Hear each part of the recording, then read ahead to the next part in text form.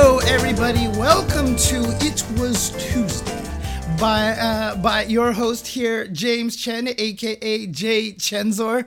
I am here to give you all the dirt on some of the newest things going on in the fighting game world here. So thank you for tuning in. And obviously, we have some cool stuff coming up in the fighting game community right away. I mean, shout outs to Capcom once again. They have been releasing developer matchup video every single week. And so, yeah, we're just going to jump right into this. Look, well, before I jump into it, I just do want to mention here that you can see on the side over there, I'm going to have a little bit of history stuff going on right here.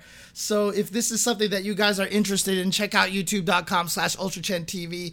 This should be uploaded a little bit after this Cammy and Manon analysis. So if you guys want to look to me waxing nostalgic about how things used to be, talking about the history of fighting games and such, look for that video afterwards.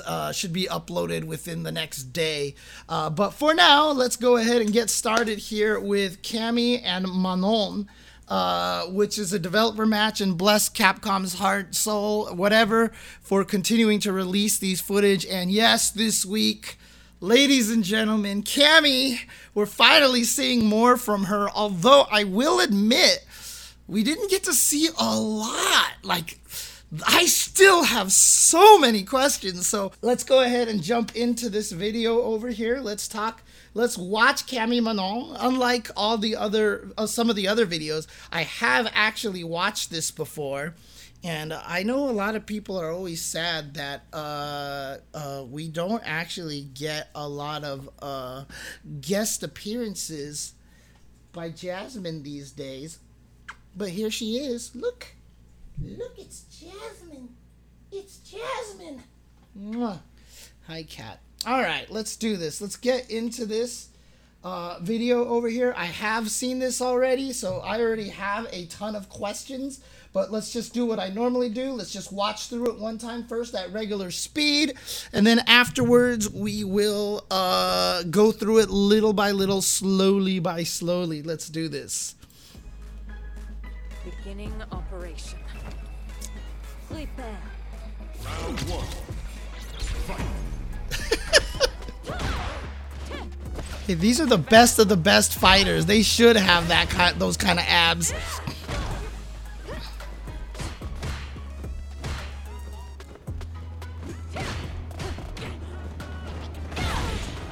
Jeez, that looks so good.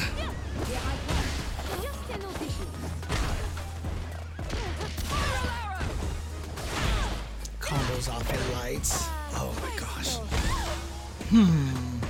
There's going to be some interesting questions about frame data. Yeah, most characters' throws have really good Oki in this game.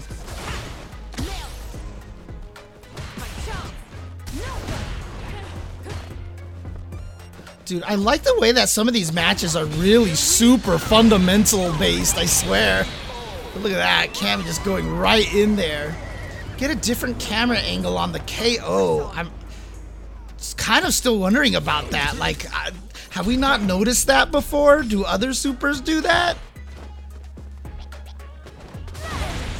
Oof. What?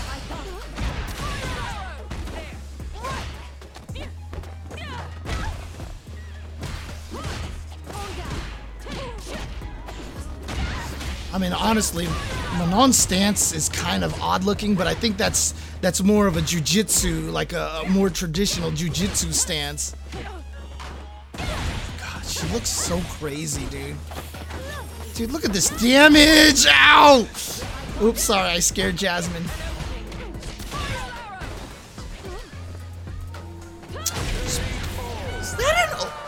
Is that an overhead? That is one of the fastest freaking overheads I've ever seen.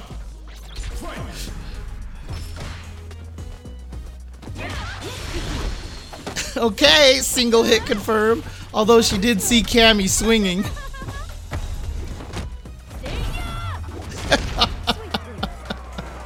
Love it. I love it. I'm glad that they're still embracing that silly aspect. Dang, that's so crazy. Oh my god. Hype, hype. Dude, and then...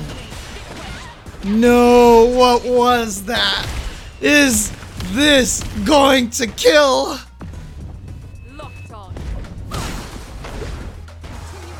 It did not. But that'll do. Oh, man. Thank you for the save, Dev. For the sub. But there you go.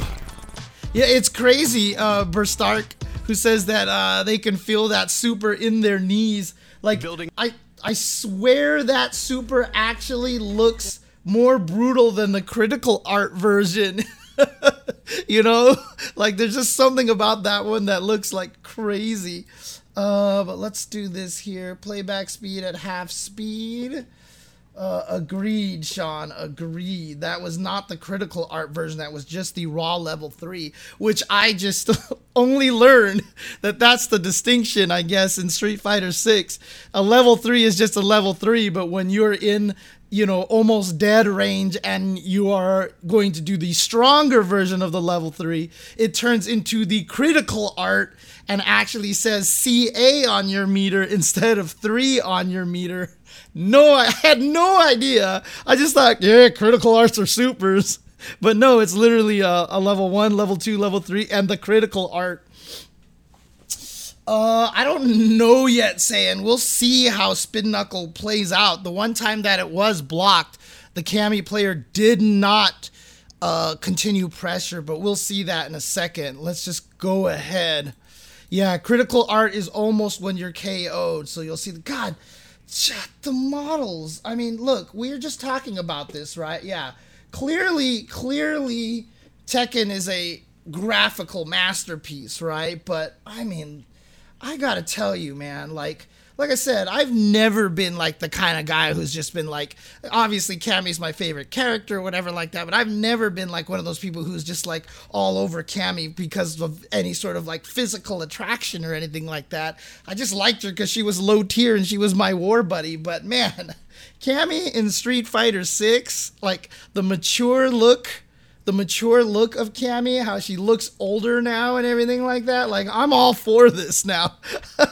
I am all for this. Oh, man. Manon. Could try my best to pronounce her name properly. Manon. Manon. Maybe. Not Manon. Manon. But again, I mean, geez. Manon is ginormous, dude. What is with her? This character is just like so tall, freaking A.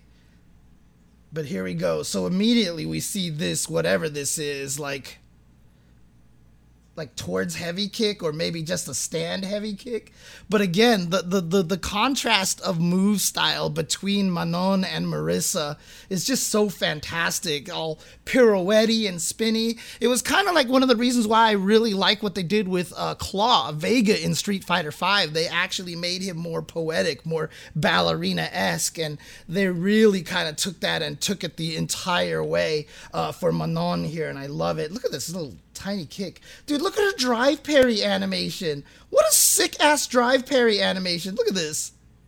Like, she actually just, like, goes into a ballet pose, dude. Yeah, but so keep in mind, so almost all throws in Street Fighter 6, from what I have discovered in the beta, mid-screen, if you throw somebody and they back roll, you get no pressure. In this situation, we see here, Manon did a rise in place, and so Cammy gets pressure afterwards. But that is one of the things about a punish counter. If you get thrown out of something and you get the punish counter, as it says on the left side of the screen over here, you also get fancy zoom in camera. As you can see, different camera angle, a little bit of zoom in, and it does way more damage. Look how much damage that regular throw did. That is a regular throw. That is a big old chunk. That's like almost a fifth of your life that you just ate right there.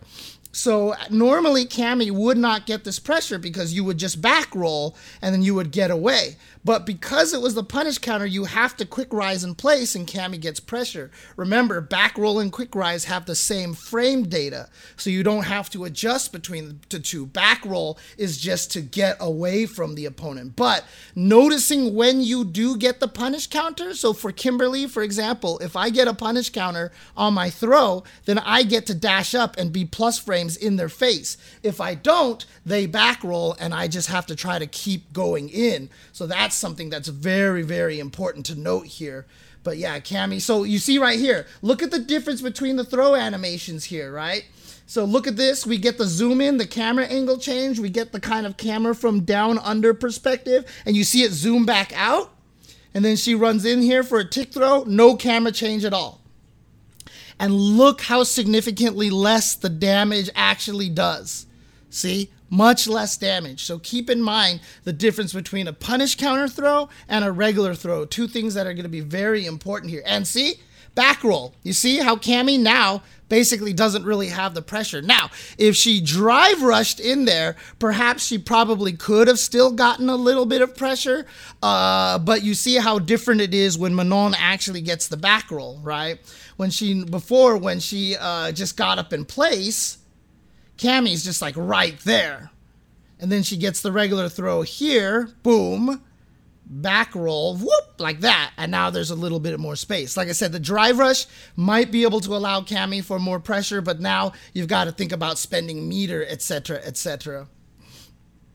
So here we go with the post. So Cammy crouching medium kick, looking as good as ever. But again, I don't know how far this actually reaches because it could have way better range than this, because some of these crouching attacks from like Shoto's is so deceptively long. Like I swear Shoto's are like Dulcim now with the crouching medium kick. And so, dude, that standing medium kick looks like it reaches hella far. Ugh. Yeah. Now, Jeremy said something when we were doing commentary at PAX East about the different timings of text pushing you at different ranges. I'm not sure if that's a thing, so I'm not sure, but we'll see. We'll see how it goes. Okay, and there's her standing heavy kick that we see here. Cammy's standing heavy kick. Whoop, like that. So her classic heavy kick animation. But safe on block, maybe? Safe on block, maybe? We'll see. We'll see. Neutral jump. And then this move from Manon. Jesus. Look at this. Whack. Anti-air against a neutral jump from pretty far away, dude. And she gets a combo off of it. She actually gets a whole combo off of this. And is this a normal or is this a special move? I'm still not sure. So that's a special. So I'm not sure if that's just a normal or a special, but she gets the hit.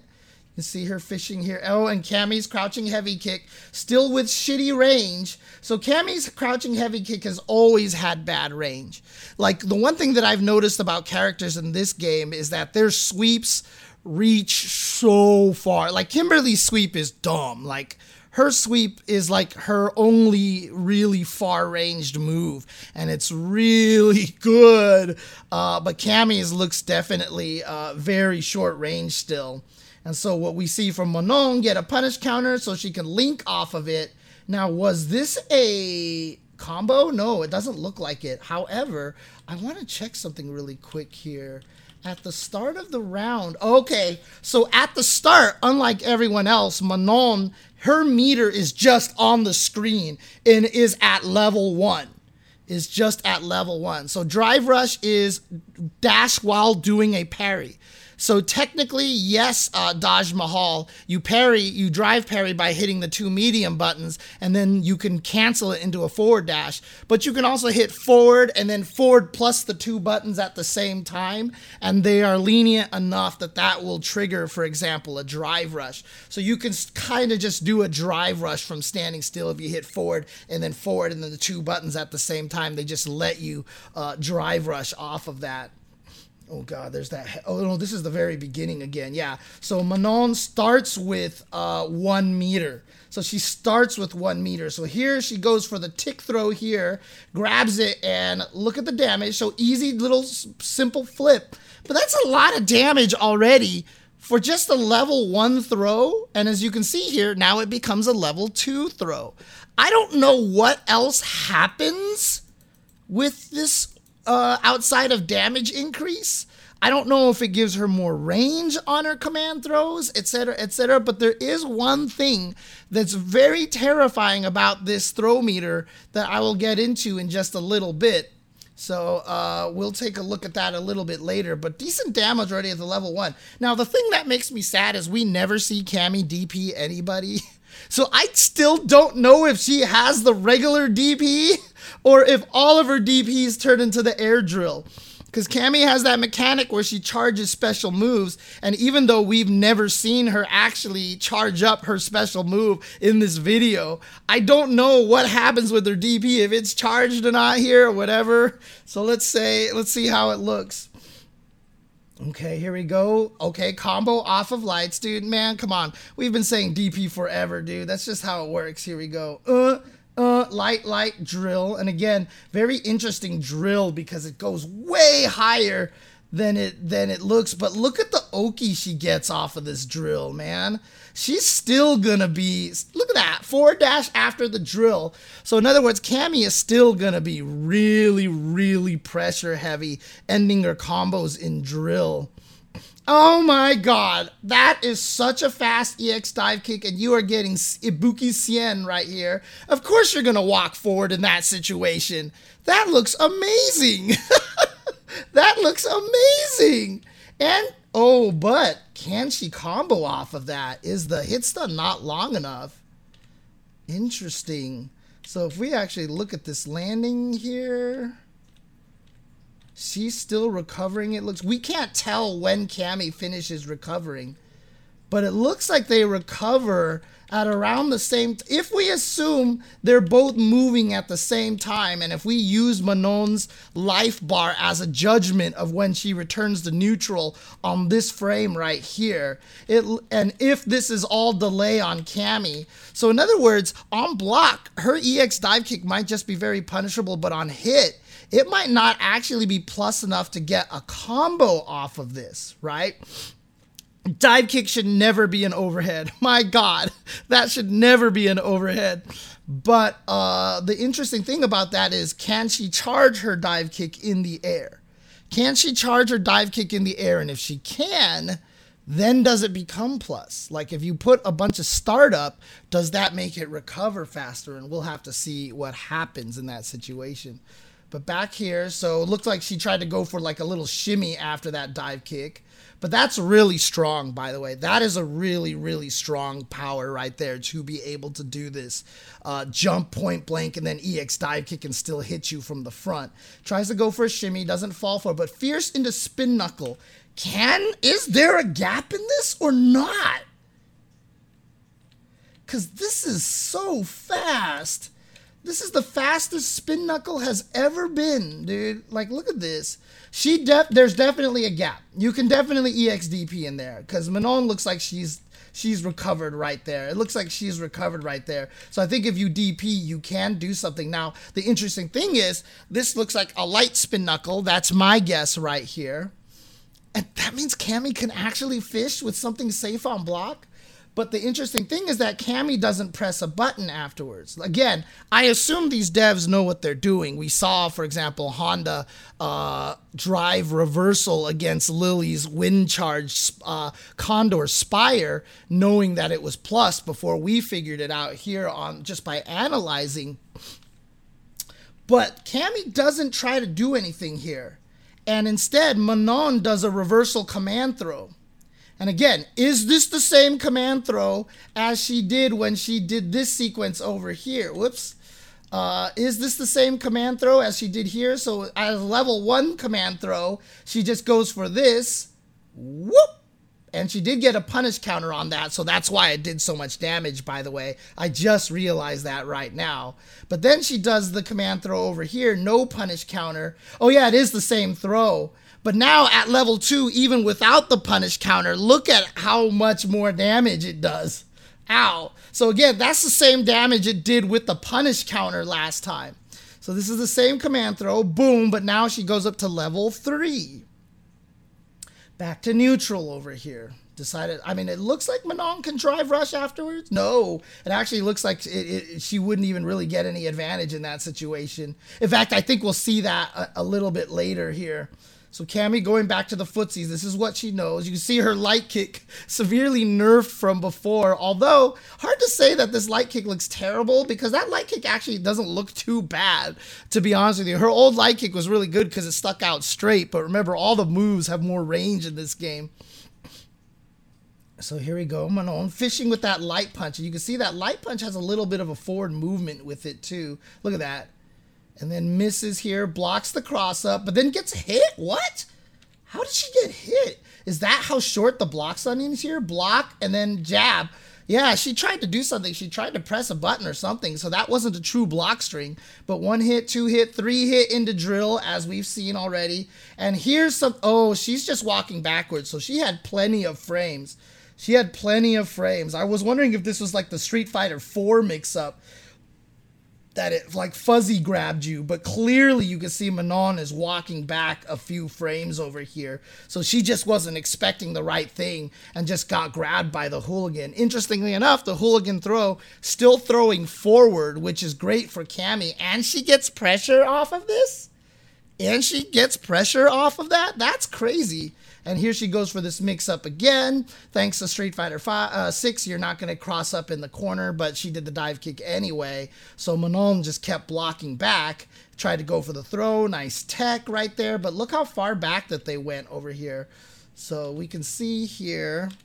And like I said, I don't know if there are varying tech distances, but the fact that if you tech this throw like this, like here's this throw, and that's an early tech. Look how far back Cammy goes. If you tech a throw in corner, you are in a good position. Like, you get yourself out of there. Although, if you look, it was Cammy that was the one that actually teched the throw. So, I'm curious. No, I'm sorry. It is Manon, because the word is on Manon's side. Sorry. So, Manon teched the throw and is over there. Making an early meta predictions discussion video. I mean, the only reason why I would do that, the Nash guy, because it would be a content video, but like me personally, I just hate doing that kind of thing because it's still so early, but we'll see. Yeah, from what you saw, Intel tech throws seem to push really far. But here we go, Cammy poking, drive rush in there again. This time tries the shimmy, and so we get a drive impact out of the corner over here, and again, just beautiful image over here. I mean, animation. Look at that. What a cool looking drive impact. Back to the neutral footsies over here. And then this is the crazy part. Like this. Yo, the Cammy backdashed and was like, if you whiff anything, I'm murdering you. So she backdashed after she saw the green. You see Manon try to command throw, and then Cammy was like, yep, I'm just gonna go for the super. Raw super, dude, for the punish counter here.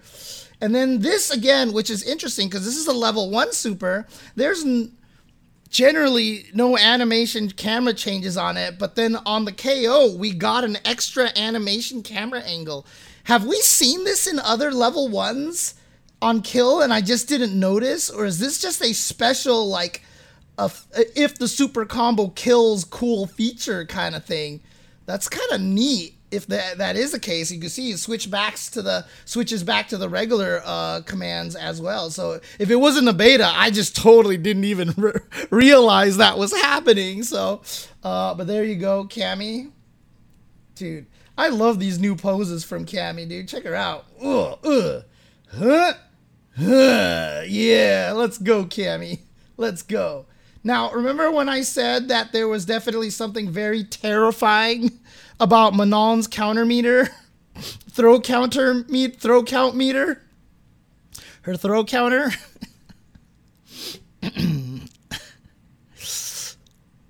It doesn't reset. It doesn't reset between rounds. every round she builds up that meter, it just gets scarier and scarier and scarier. So we haven't seen something like this in a Street Fighter game before. Like, if you played Soul Calibur, you see characters are constantly, Soul Calibur was full of this, characters who would build up resources during the course of a match. This is one of the first times we've seen this in a Street Fighter game, that Manon keeps her counter meter between her throw counter between rounds. So the more she gets early on, even if she loses round one, it sets her up to the point where she just becomes scarier and scarier and scarier as time moves on. Man, I mean, it's not even just guard break, Forrest. It's also like, Amy's Rose, building up all the constellations with Maxi during the course of the game. Oh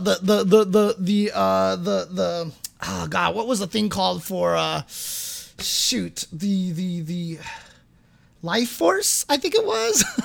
Life Force for, God, why can't I remember his name? The Korean dude. Huang, there you go. Hakan always reset back to normal. And in fact, I think one of the buffs they gave him was that he started with oil or something like that. But it's crazy that this is actually something that they're keeping here. So back to this neutral again. I mean, by the way, Cammy's backdash we saw a couple of times, but it looks really good. And again, everyone who's like, oh my gosh, we're so scared Capcom censoring Cammy or whatever. Like, dude, I mean, it's just like look, the jiggle on that ass, okay? Look, let's just talk about the jiggle on this ass, okay? I'm gonna do a favor for you guys. I'm gonna slow this down to 0.25 over here, okay? Look at the jiggle on this ass, dude. Yo, like anybody who's scared that Capcom is like toning things down, like, trust me, Capcom is giving us everything we still want over here, okay? Jesus Christ. Holy crap. Don't worry. Don't worry. You are still getting what you want out of Street Fighter, okay? Ass jiggle is a punish counter. I just got bodied. Yeah, see, that's the cool thing, is that Zangief's got the peck jiggle as well. So, equal opportunity here. Let's do it. Oh, dude, her OG skin. Oh my God. Yeah, that's going to be crazy, dude. Anyways, back to this here. Just a raw jump. But again, is the EX an actual anti-air? Does it have air invulnerability? Because this move looks hella good. Because if you jump at Manon and she hits you with this thing, like, she gets a juggle off the regular one, and here she got the EX, and she links into a command throw that juggles. Have we ever seen a command throw that juggles like this in a Capcom game? I mean, clearly Cammy's been able to hooligan throw people out of the air and stuff like that, but this is crazy, because now at level 3 the animation becomes different, and as you can see here, oh God, what an animation, dude. Check this command throw out. It's so cool. Boop. And then whoo, twirling you around, and then bam, what a dip, dude. Oh yeah, see, that's the thing, those are all air command throws, right? Like, we haven't really seen it into comboing into a grounded command throw. And not only that, but this builds up, look, you jumped at her, she anti-aired you, and for basically spending that one EX meter, gets to juggle into a command throw and gets to increase her throw meter. Look how much damage that did off of a combo. Oh, bam. Okay. So, but still not a lot. Well, actually, she seems like she has a little bit better frame data. But what you're actually paying attention to here, Cammy got away from that no problem, and you see Manon try to go in there for another throw. I believe that's a command throw. It could be a regular throw, but Cammy with the punish here, boom, into the drill. And again, as usual, Cammy gets the pressure. Now, what's interesting about this is she actually goes for the kick follow-up. Now, the first time we saw this kick follow-up, this is her V-Trigger 2, now given to her as a regular move. The first time that I saw this move, she was definitely not this low to the ground when she did it. She was kicking like way at the top, like around here. So it definitely looked like it was super minus and not comboable on hit. But this one is so low. Like, you can see Manon is still in block for it, so that's definitely safe. So I'm wondering how much leeway there is on the timing between when you can do Cammy's follow-ups. There's always been a window. But it's really interesting to see how it's going to pan out here, which means if it hit, could she possibly combo off of it? Hint, the answer is yes, and we will see that later on. So that's scary. And then Cammy even tries the throw afterwards, doing it so late, and then she just goes for the throw, gets the throw. That's the back throw. It's a very odd looking throw. Look, I'll be honest, she grabs you and then, oh, I see, she kicks you off with one of the legs. It just looks like she just spins you and you fall off, but it looks like she's kicking you off with one of the legs. She's not really kicking you, actually. Yeah, you really are just kind of spinning off and just twirling to the ground. Okay. But there we go. There's that standing medium kick, and Manon countering there, and there's the drive rush in there. Gets a hit, and here's this interesting target combo that's very, very DNF dual grappler-esque. If she hits you and she does this kick, she sucks you in, and she's definitely going to be plus. Now, clearly, this is just plus enough to be a mix-up, I think. So a mix-up to which the Cammy read it and neutral jumped the command throw and gets a big old beefy punish over here. Pow, pow, crouching fierce, links off of it. That's so sick. We got some old school Sako-esque combos here. Crouching strong into the drill and then keeping the pressure going. So what is this? Cammy's always been able to cancel her hooligan into kind of nothing, right? Like in some games, in Street and Super Turbo, you just try to go for the throw and she whiffs and she lands right away and stuff like that. A lot of times she's had delay, whatever like that. But what is this? What is this? Look at this. There's a cancel on this. That's not a whiff throw. That's nothing. Look at this. She triggers something right here. And look at this. She just plummets to the ground so fast. And she is now there next to you. Dude, it's like, it really is a fast fall. This really, really looks like a fast fall to me. And if that's the case, look at that. Dude, in regular speed, like, it's so fast. Dude, empty lows like that right there. Like, I love the fact that they are turning her hooligan into such a diverse tool and seeming to be the source of her mix-up. I love this because the hooligan has a lot of startup. So once you get used to it, it's going to be whatever. It's going to be like Super Turbo again. If the Cammies abuse the hooligan, you're going to blow her up for it. But now if the Cammy could fight normally and use the hooligans on meaty or just, try to catch you by surprise, I think that's really, really cool.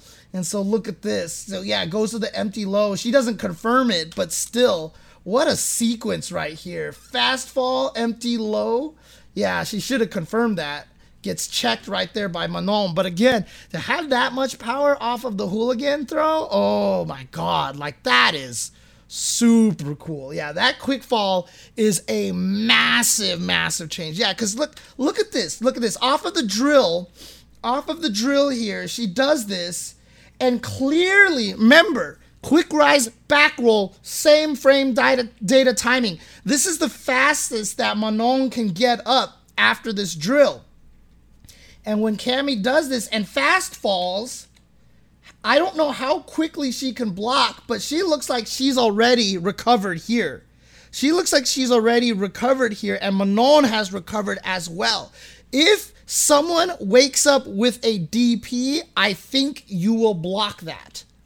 And also keep in mind, Shogundo, if you parry, you can be thrown by the hooligan, because the hooligan has a throw, and then it'll be a punish counter. So have fun trying to parry hooligan. Oh my God. Oh, a check? Dude, she's gonna be good, dude. She's gonna be really strong. And come on, DP, Cammy. I want to see what your DP looks like as an anti-air. Again, dude, that move? What motion is that? Is that not a DP motion? Is that just a spin kick? Because look how fast Manon does that from a crouching position. The fact that we never see her stand up but for like 2 frames here before she does that. Yeah, so look at this. So she's crouching, and stands up for like 1, and then she's already starting it. The fact that she does that so fast makes me think it's a spin kick or a quarter circle forward. So if she has an anti-air at quarter circle forward, like, good games, all of us. And even if it is a spin kick, I mean, that's still really strong here. Because Cammy is clearly hitting a button on the way down, it looks like. So she neutral jumps, and yeah, oh, well, she got hit out of the startup. So you see counter hit over there. And then, again, she just gets the little pirouette juggle here. Sets up for the command throw, and here we go. This is a level 4 command throw here. And now she gets the follow-up here. Oh my God. If this is not the max damage of what her throw or what her command throw can be, and you have to deal with that for the entirety of round number 3, more than that. Because she's at level 4, by the way. She's at level 4, by the way. And this throw puts her at level 5. So you have to deal with that, more than that damage, the entire round number 3. Oh my God.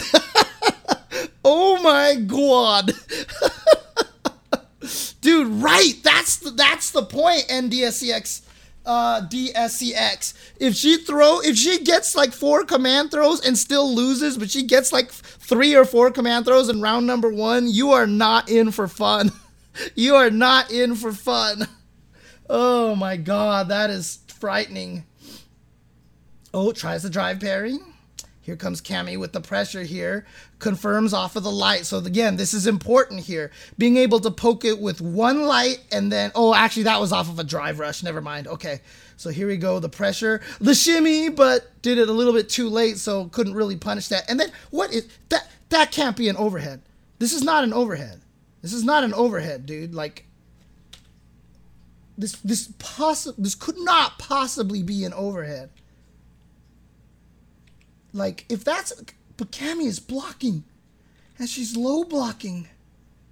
Oh, my God. Oh, my God. Oh, my God. Okay. Okay. We're doing this here again, guys. Sorry. Sorry for those of you listening to this on the podcast. We're doing this again, okay? Where should we start? Like, maybe this? 1... 2, 3, 4, 5, 6, 7, 8, 9, 10, 11, 12, 13, 14, 15, 16, 17, 18, 19, 20, 21, 22. Okay. 22 frames. That's about the same speed as Ibuki's overhead, if I'm not... No, Ibuki's overhead is like 28 or something like that. Let's see. Who's considered to have a really fast overhead in this game? Let's see. Overhead, yeah, it's 28 frames for Ibuki. Who's considered to have a really fast overhead in Street Fighter V, right? Like, what is considered a really, really quick overhead in that game? Like, let's just take a look at Luke's overhead over here. 22 frames. Luke's overhead is 22 frames. Guile's overhead is 21 frames. Yeah, so it's about right. It's about right. But yeah, again, what Dirty Boxer says, dude, the range on that overhead looks pretty freaking amazing, honestly. So here we go. Like, look at this. Look at the range on this overhead over here. So bam. And keep in mind too, up to this point, for the 8 characters that we have seen in the beta, all overheads are safe.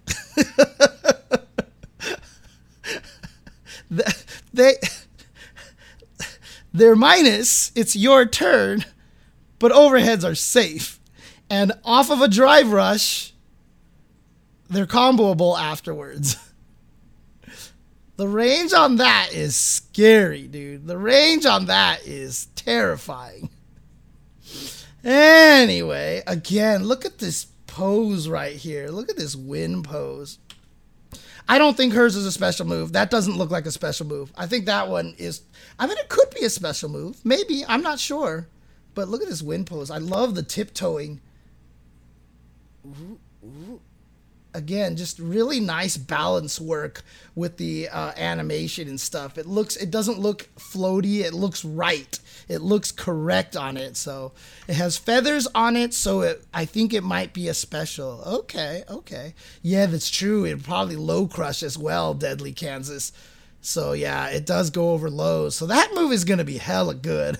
Move is going to be very, very good. But here we go, round 3. And I love this, that like Manon's like, you know what? I swung, I see Cammy moving forward. I'm just going to assume I got a hit. Let's cancel into the level 3.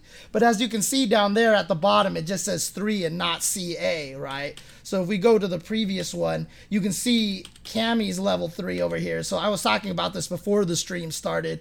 But yes, there's actually a difference between level 3 and CA, and I didn't realize that. As you can see here, Manon's side over there, it actually says level 3. It just says 3. But on Cammy's side, this says CA.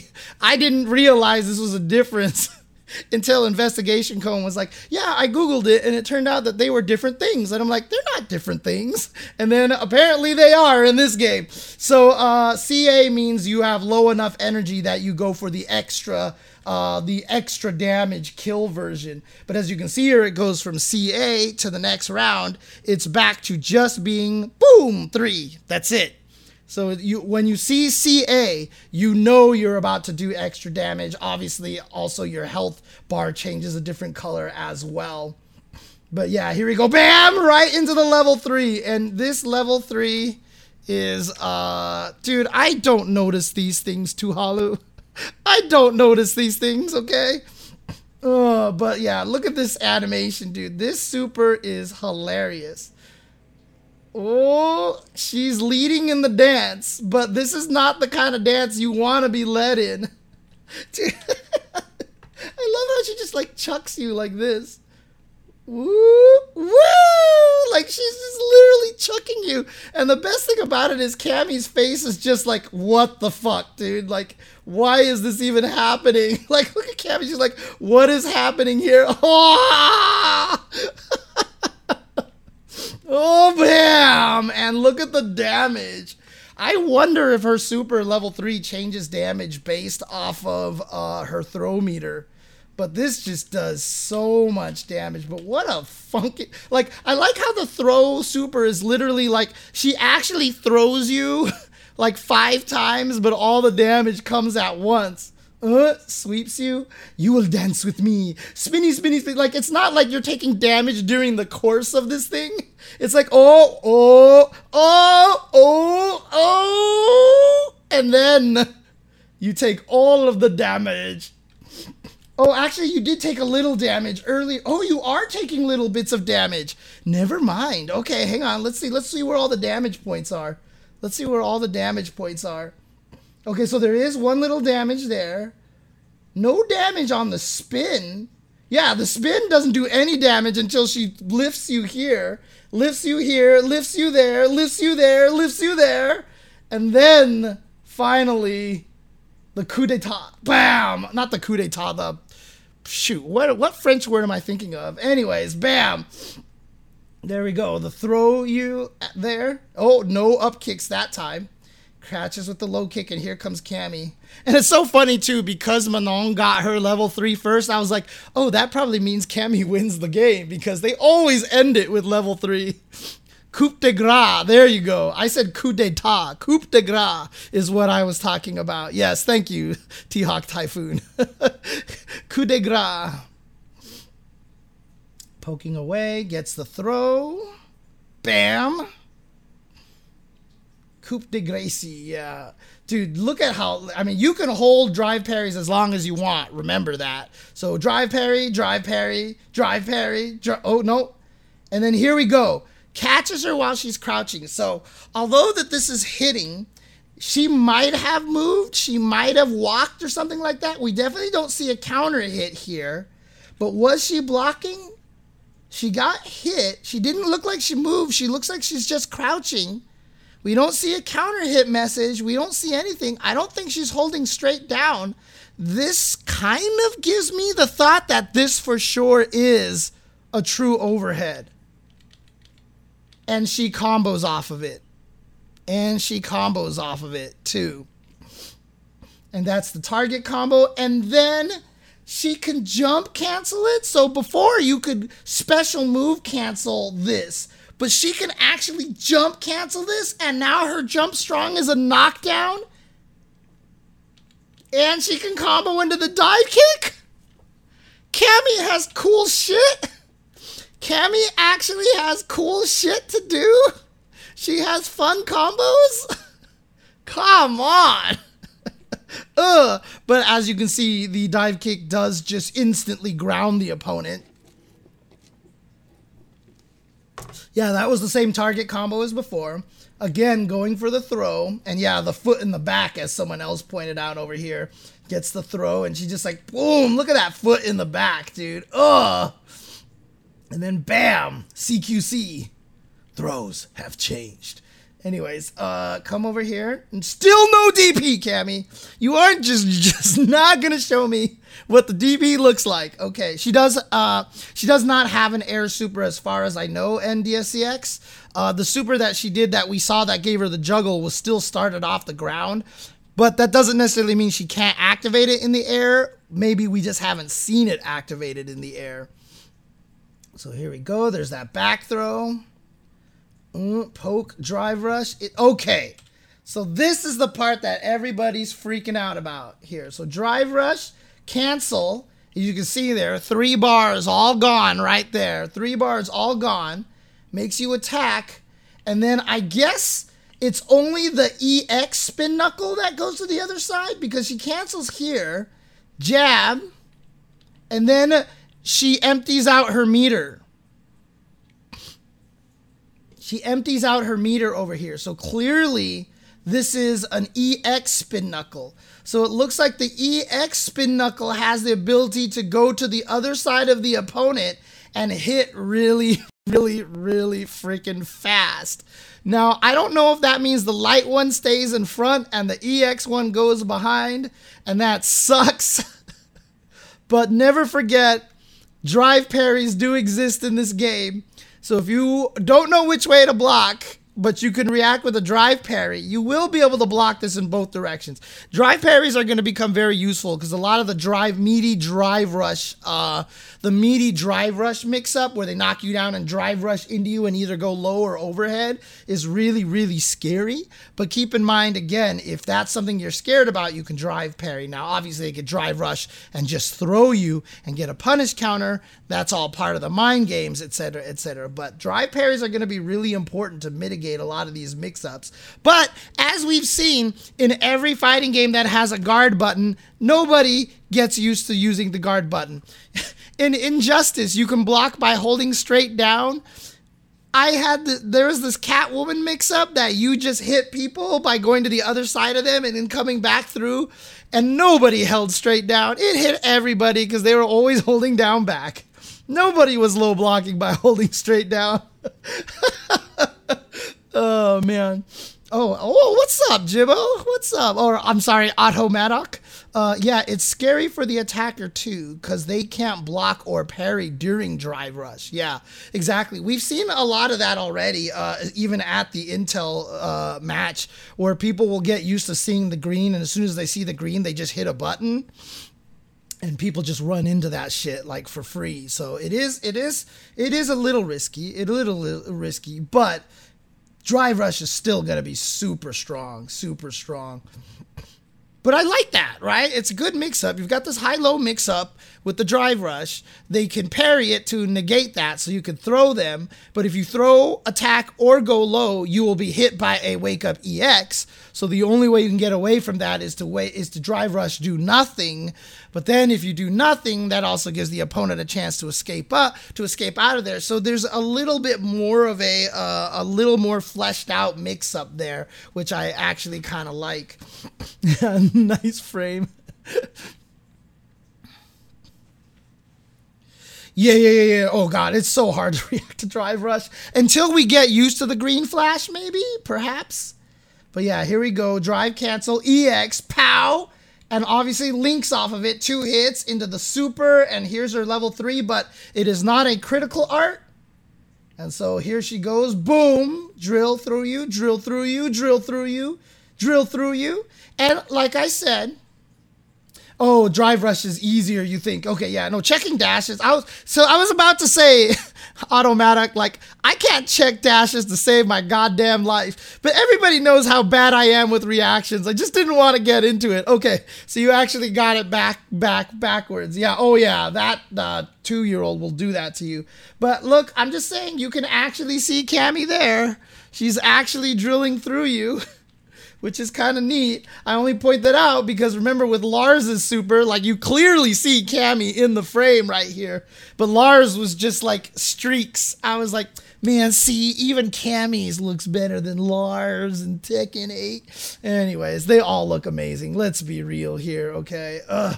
And then, weirdly enough, I think her non-critical art version of this super looks like it hurts more.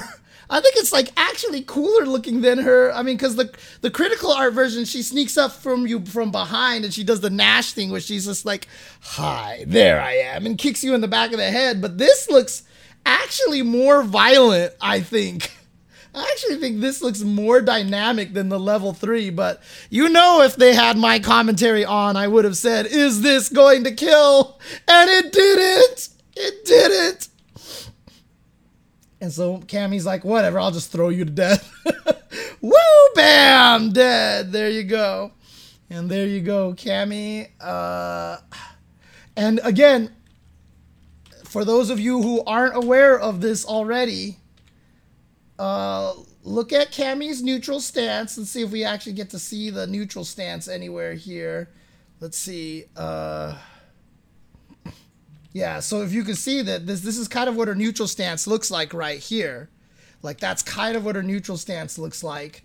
But when she's burned out, she clearly has a different stance.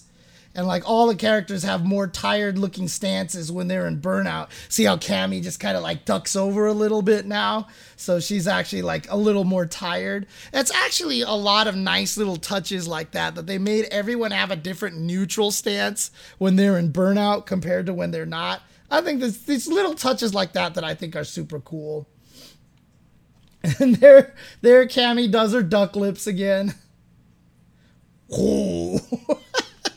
Freaking blue steel, dude. Freaking blue steel. She blue steals your ass and then decides to disappear. Yeah, you take chip damage at all times, but in burnout it can kill. Yeah. Where is she? Bam! She kicks the camera, knocks the camera on the floor so you can take a look at her wonderful, wonderful assets. And there we go. So that's Cammy and Manon. Is that pause? Yes, that is paused. Okay. So, again, I really honestly feel like they haven't made Cammy all that interesting for quite some time. I really do think Vanilla and Super Cammy in Street Fighter 4 was the last time she was significantly interesting because of the Tiger Knee Cannon Strike. But then before that, she hasn't been interesting. Like literally, she's really been interesting only in Super Turbo and in in Vanilla and Super Street Fighter 4. I played her all the time just out of character loyalty and all this stuff like that. But she really hasn't been that like fun or interesting, right? She hasn't really been that interesting of a character. What's really curious about the way this video that we saw her define interesting versus boring, like needing tech, having an interesting play style. Like in Street Fighter 5, Cammy literally just plays Street Fighter 5 to the Street Fighter 5 and like she just plays footsies and that's like it. Like she's not exactly the most tech heavy character. There's not much that you do with her. She doesn't have lots of crazy things. This game, it looks like she has a lot, and the hooligan throw looks really interesting, but the curious thing about it is, in this entire developer match, we did not see a single instance of a charge special move, because she just never did special moves. She comboed into drills, she had that spin knuckle a couple of times, but outside of that, we didn't see her charge the hooligan, we never saw her charge her dive kick, or her DP, her drill, nothing. We saw no charge moves at all, even though that's like her new main gimmick. They didn't show any of it, which is very, very weird. Just so odd that in this developer match they showed none of that. So I don't know if they just want to leave it so that we can see how it works on our own, but so we still have no idea about, you know, the charge hooligan double kicks. Does charge hooligan throw grab crouchers? Does charge DP and regular DP actually do the drill ender all the time or just during charges? We didn't see a cannon spike out of her at all. Once at all. But it's still cool looking. I'm still excited, and I'm definitely more excited for her than I have been. I'm trying not to let myself get excited because they very rarely know how to make Cammy interesting, but she definitely looks very interesting in this game. So definitely will be one of the main characters that I will be playing. So it'll be Cammy. I'll be sticking with Kimberly because Kimberly just turned out to be amazing. And then, of course, I will also be playing Zangief. And with the game allowing for 3 different points, and I just don't want to pigeonhole myself into one character for Street Fighter. And since Street Fighter 6 in the foreseeable future is a game that I will probably be putting a lot of time into, I think I can afford to switch between characters, etc., etc. Are you sure? Like crouching medium punch and crouching heavy punch, I think that they're the same as before. But I'm again like, sheesh, Cammy is like, she looks awesome in this game. I'm excited, but I'm still with a little bit of trepidation because honestly, Cammy is still Cammy. The way that she was playing in there wasn't anything too crazy going on here. The hooligan definitely seems like they fleshed it out a little bit more, which is cool because the hooligan was her main tool of offense in Super Turbo. So if they kind of bring that back a little bit and now she has a feint off of it, so you can't see the hooligan and DP on like when she's coming, like drill into hooligan seems like a really fun little mix-up game to play against the opponent. Like that seems like it's going to be cool, and it's neat that they're giving her that option. So throw to catch people standing, the kicks to catch people crouching, and then the fast fall to catch people trying to DP you on their wake up and stuff like that. I think it's really, really cool. You pre-order the deluxe edition.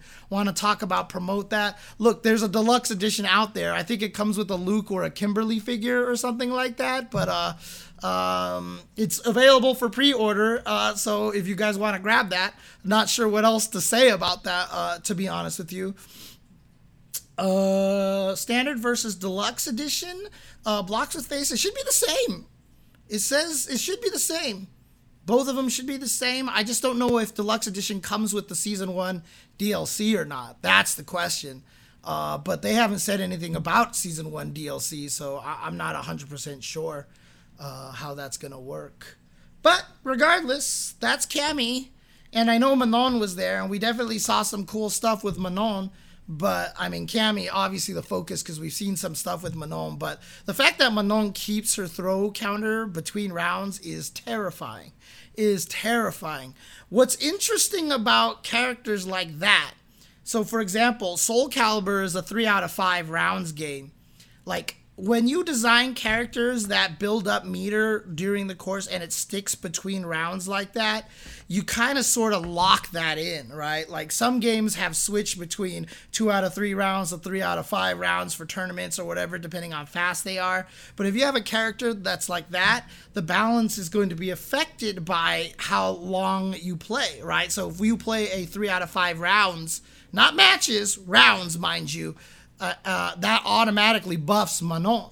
She automatically gets stronger because she will have more rounds of being able to get all the throw damage in there. So, you know, it's going to, I mean, I don't see any reason why we wouldn't make it 2 out of 3 rounds for the rest of the life, but that's just, it's an interesting little observation. It's a little observation on that situation there. But again, Manon looks super cool, very interesting, another grappler character. So I'm sure everybody's going to learn to hate Manon very, very much in the near future. But she looks really, really cool. She looks cool. Cammy looks cool. Yet it's hard to find a character in this game that doesn't seem very interesting and fascinating. And it's also very hard to find a character that you look at early on. Someone asked me, rate their potential tiers, like your perceived tiers, initial perceived tier list for the characters. I will tell you right now, it is almost impossible to find a character that I can initially say looks like a bad character. They all seem like they have enough juice and enough crazy stuff, and we have seen so little out of so many of these characters and what they're actually capable of. Like I said, we didn't see anything about Cammy's charge specials in this game. Does that change her frame data? If she charges her drill, does the drill become safer, etc., etc.? We don't know. So there's so much to learn still about these characters, which is why I like these developer matches. They're giving us a lot to see, but they're still leaving enough for us to experiment and still giving us enough to try to leave us to the imagination to try to figure out how these characters are going to work. But I can't tell you if there's a single character in this game right now that looks like they don't have a lot of juice. Like, they all look like they have some crazy, crazy stuff going on in this game. So, nobody looks bad right now. Nobody looks bad right now. Everybody looks really, really strong. So we'll see how it goes as time goes. Again, basically 2 months now. Can you believe it? 2 months before Street Fighter 6? Wow. I can't believe it. Anyways, 2 months before Street Fighter 6. I'm excited. I hope you guys are excited as well. But if you guys want to check out any of this other stuff that I talk about over here, I'll probably have this thing over here up the next day. If you're watching this here on YouTube, Tekken 8 one will come afterwards. I don't know if I'll get the Evo Japan preview up because I just won't get it up in time before Evo Japan starts. So like I said, I'm just going to dabble on this briefly, but if you guys are enjoying all this content, please subscribe to youtube.com/UltraChenTV and, make sure you comment on the videos as well. Engagement always helps. And then I also would like to know what you think about the content that I've been putting out. Hope you guys are enjoying all this stuff. I've been breaking down these Tuesday shows into multiple episodes and putting them all into YouTube separately and stuff. And I know some people prefer having the audio all as one so they can just listen to it as a podcast straight through. So that's something I'm going to try to do this week. I'm just going to put the audio up as one file, but upload everything separately as videos. But that seems to be definitely getting a lot more engagement and stuff. So I'll probably continue doing that. But again, if you enjoy this content, thank you very much. Continue to subscribe, like and subscribe, and then also make sure you click on that little bell icon so you get the notifications of when new videos of mine come out here on youtube.com/UltraChenTV. If you're watching on Twitch, appreciate you guys very much. Any subs, any gift subs, etc., always appreciated. Any donations always will help me out. Continue to pump out content like this throughout the lifespan of Street Fighter 6.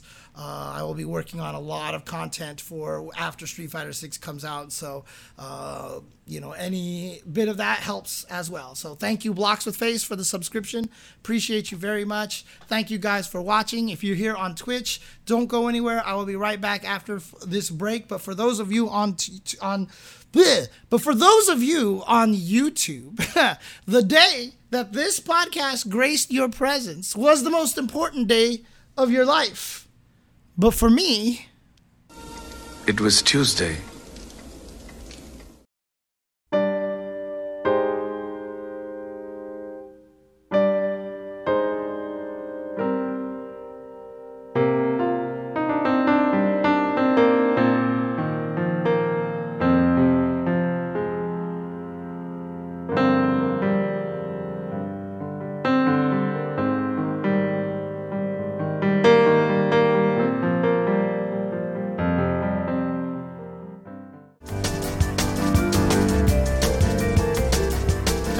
everybody. Welcome to It Was Tuesday with your host, James Chen, aka Jay Chenzer, though nobody calls me that. But I am also joined here by my co-host, Nathan the Cat. Wah! Hi, Nathan the Cat. But we are going to go over, again, we just went over Cammy versus Manon, the video that just came out. If you want to look for that, that should be on youtube.com/UltraChenTV already. So check that out. Thank you. Like and subscribe to all my videos. Leave comments below for engagement. And you can talk to me because I respond to people here on YouTube.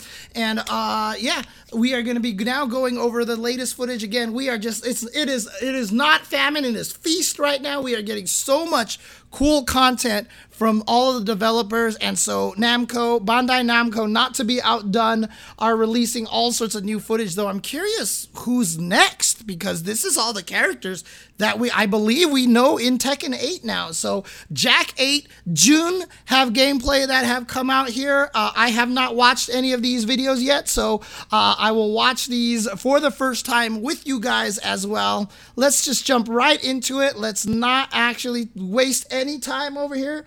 Got news for you, KC Fusion Gamer. June video right here, okay? Anyways, let's do Jack-8 really quick. Here we go.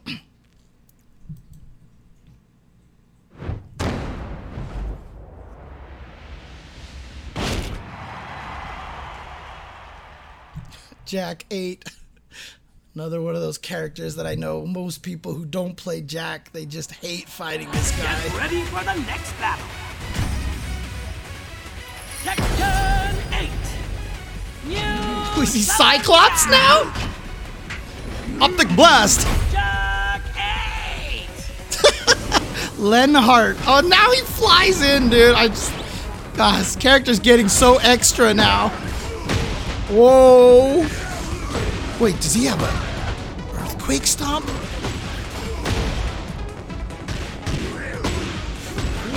Ooh.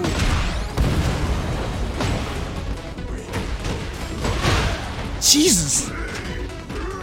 Yeah, he is ED209, dude. He's like the new RoboCop or something.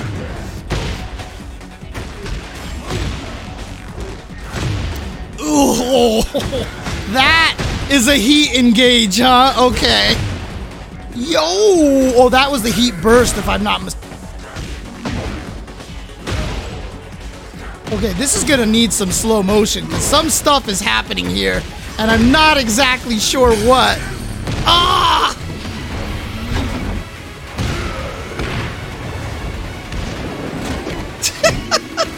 Oh. He actually shoots you with a big giant Gundam anime gun. Yeah, dude. Dude, this character. What is going on with this character now? Holy crap. But again, the nice electronic music from the Tekken franchise. Still very much intact over here. Geez, Jack looks way more jacked up than I've ever seen him before. So that's crazy. The BFG, yeah, basically. Oh, man. So, yeah, I mean, right away here when we start with this Jack-8 trailer here. So, obviously, you know, through these little guys that you've seen before, you know, I'm obviously not very up on the lore or anything like that. But, I mean, I think I only realize now that every game that comes out, Jack's number matches the number of the Tekken game, right? So, since he was Jack 7 in the last game, he's Jack 8 in this. No, I'm totally kidding. I'm totally kidding. A lot of you guys are going to get so mad at me right now. Of course, I've noticed this in the past. Of course, I know that's a thing. Anyways, Jack-8, here we go. Let's see how he goes over here. Yeah, what is the lore behind Jack? He's obviously like a cyborg. Who created him? And what is he? Like, is he like a Mishima Corporation cyborg, like robot, or what is this? Oh, Dr. Abel created, Dr. Boskanovich created him. Okay, Heihachi Security. So it really is ED209, dude. Dude, because he looks like RoboCop, and like he looks like RoboCop and ED209 fusioned together here. Like that's like the fusion dance right there. You know, RoboCop and ED209 did a fusion dance, and they ended up as Jack-8. He's a Mishima war robot. He comes off an assembly line from Dr. Abel later. Okay. Jacket. Well, I mean, look, Jack-8 got definitely a new coat of paint.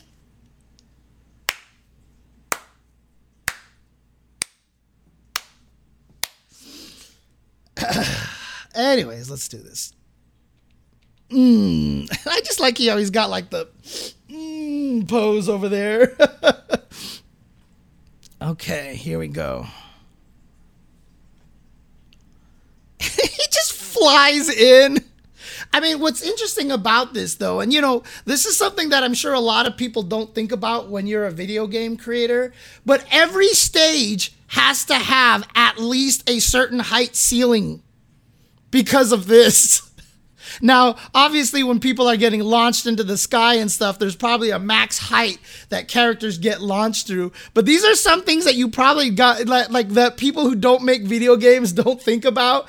But every stage has to have a maximum height, a minimum height ceiling to make sure that they don't accidentally fly through things and all these things like that. Oh, it's clearly the gun propelling his flight. Look. The flame is on the back of the gun over here, dude. Deploy. He even gets to come in superhero pose style, dude. Dude, he really is RoboCop 209 Jack-8, dude. Oh, my goodness. And then here we go. And see, that looked like, I thought that was so he has that jackhammer move where he comes down and like, bam, like always hits you with that like that elbow drop. That looks like it, but then it goes into another animation. Is this just a different move? And is this actually a stance? Like he goes bam, and it looks like he goes into this little flex stance. Is this new or old? Jack has never had stances, right? Jack has never had stances, so if I'm not mistaken, this looks new.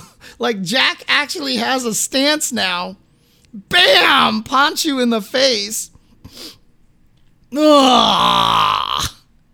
And here we go. Oh, he has an earthquake. Now, has Jack ever had an earthquake move? I don't feel like I ever remember having to deal with an earthquake move from Jack. But I guess this is a low? I guess this is a low? Dude, there's actually a crying sentinel. That's amazing. Shout outs to Tampa. And then catches you sidestepping. So this is a tracking move over here. So it looks like he has the stomp here. And then again, see, is that him going into that same stance again? Is this going into that same stance again? Like, see, it looks like he's doing that flex. But obviously, since it's on player 2 side, it's actually facing the other direction, right? Is that the same stance right there? See, like how he's posing like that. I think that's the same stance facing the other way. Boom, stance, right? Same stance. So now we've seen him, he has a straight punch off of that stance. And then it looks like he's trying to sidestep that straight punch, but he actually has a tracking move off of that stance as well. So it's not that straightforward. So I think that that's a new stance that he has, that we've now seen a straight punch and now a tracking move off of that, which actually knocks down. And then he gets a combo off of that. And again, I do think that this is a trailer only camera angle change right there for that. Block King's move, get the launch punish into the shot up into the air. And he's had that before, but has he been able to do this before? Launch into shot? Like that almost looks like a Street Fighter cancel into a special move here. And then punch out of the air. Juggle, juggle. Did he do a mini flex there too? Pow. Oh, there it was. Yeah. So launch, shot, cancel into the stance, into that straight punch that we saw earlier. And now I guess if you juggle with it, you can actually get a juggle out of the air. Trailer only camera angle change, I suspect. And then here we go. Pressure into the corner. Power crush. Boom. Now I know Jack has had that move before, but it used to be just like a crumple. You see Jack hit that all the time. The guy crumples. This thing now is a power crush. So not only does he get the hit into the wall splat into the explosion, but it's a power crush here too.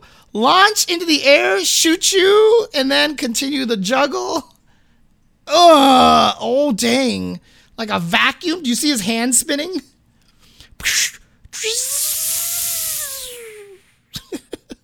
Dude, Jack looks crazy in this game. Was it another stance move? Did I miss the stance in that? Shot, kick, punch, flex. You're right. There was a flex there. Dang, those flexes are fast. So boom, boom, flex, pow. There you go. Nice catch, dude. I am not seeing those flexes at all. They're happening so fast. So they're showing off a lot of this new stance right there. That's the one right there. That's that jackhammer move that we've seen a million times. The safe on block move that you see Jax fish with constantly. Pow. Flex. So he goes into the flex. Forward, forward, one. Yeah, that is the move they fish all the time. And yeah, it tracked. Has it always tracked like this? Flex into a stomp. So he has a flex into a stomp, which gives him this big old juggle off of. And then he goes into the rage drive thing using the heat. So he's in heat now, gets to keep that combo going. Now I'm going to look again. Was there any flexes in here? Pow. Boom, boom, flex. And so he has an uppercut off of the flex. And again, Jackhammer might not have knocked down in this situation only because he canceled already into the flex, right? Because remember, this is Tekken. They will give different reactions based on whether you've input the chain already or not.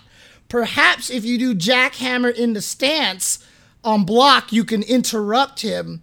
But since you input it early, it also makes it so that the jackhammer doesn't knock down. That could be a theory. If you just do raw jackhammer, it might actually knock down. There is that potential. We don't know yet.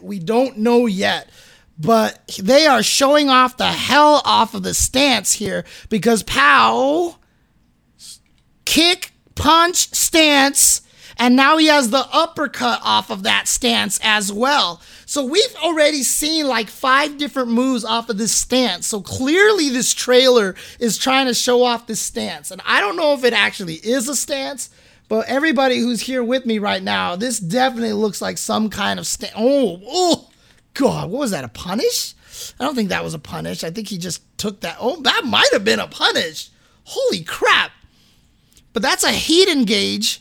So you see right there, it goes in there, mix-up time. Remember, this only leads to a mix-up, not a true combo. So a lot of times in these trailers, they're showing the character get hit afterwards. But if I'm not mistaken, they always said that this is just a mix-up, but not actually a combo here.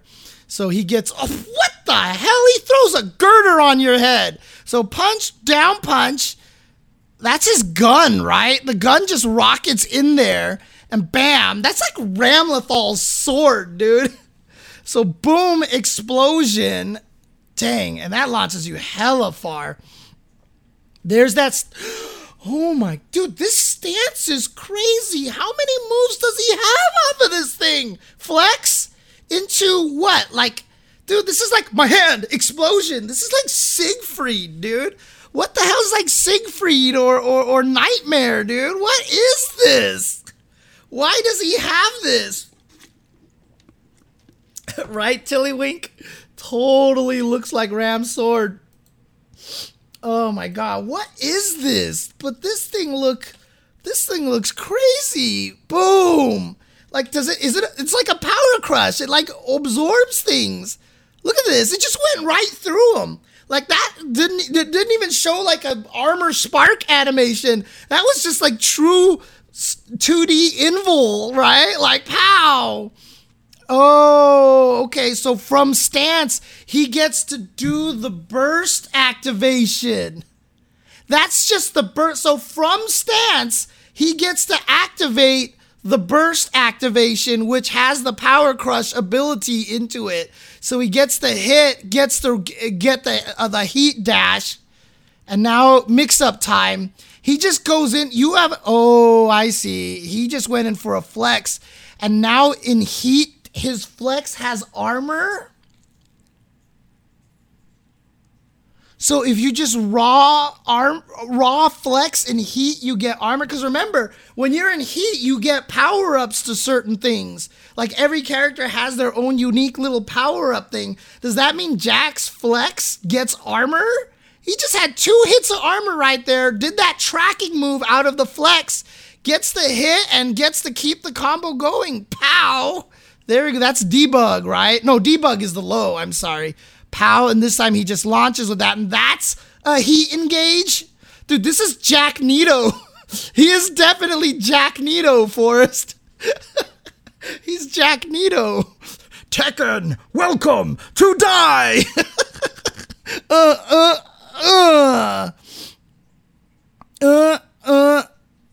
There it is, and now he has a kick. He has a kick out of the flex as well. Dude, this trailer, they made sure they tried to show every option out of that flex, dude. And then, pow, launch into raw rage art. Jack is Nito. And then he blows you up, and then in comes the gun. Don't move, or there will be trouble. Yo. Dude, he dead. Dude, and then the explosion's so big, it actually launches Jack backwards. Look at this. Boom. Oh! Okay, that's hilarious. That's how crazy that explosion is, that it actually knocks Jack backwards too. Dude, Jack looks crazy. There is not a clip in this video that doesn't show off Jack's stance. So this is definitely seems to be this big dude. And the fact that he even like RoboCop visors his way like this. Look at this. Oh my God. Jack looks crazy, dude. Oh yeah, the shot of the laser going through the gun. Nice touch. Nice touch, honestly. Like, stick the camera on the tip of the laser like this and go.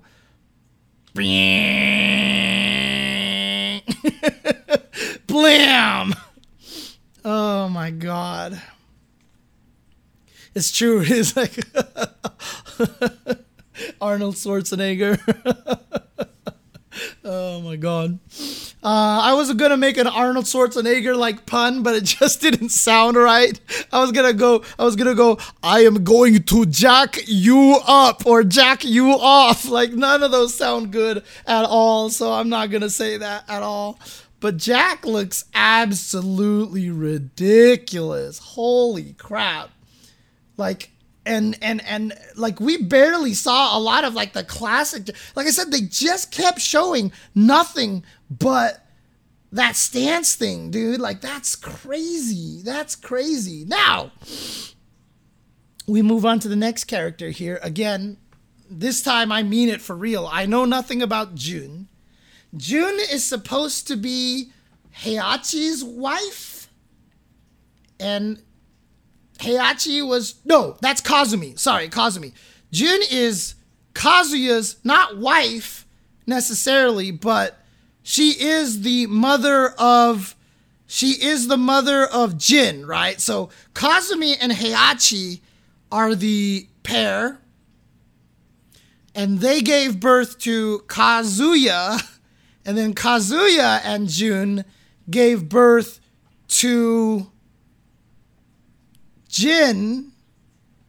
And Heihachi, Lars is whose kid? It was it, who was the one trying to prove the devil gene belonged to the other person again? That was Kazumi. However, obviously Jun coming back from the dead over here. Jun is coming back from the dead in this game. So obviously she hasn't aged at all. But what is the storyline reason for why Kazumi doesn't look old and decrepit like Heihachi does, right? Like, is this like some sort of lame Jill got affected by the T virus, so she's never gonna age, so every game allows Jill to be hot forever, you know, so we can't make an actual old lady fight, like Kazumi can't be an old lady. Oh, she was only in flashbacks? So she actually wasn't in, or she's just a demon? Oh man, all right. Enough of this lore. This lore is super confusing. I don't know what's going on. I haven't seen this video yet, so let's go ahead and watch this in real time here. Let's do this.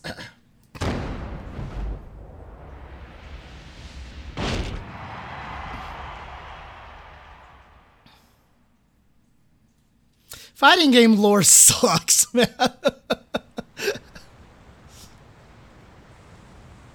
She is one with nature. I'm trying to do a Snow White voice. I can't. I can't do a Snow White voice. It's way too high pitched for me to be able to do. Ready for the next battle. Light of hope. Turn 8. New challenger.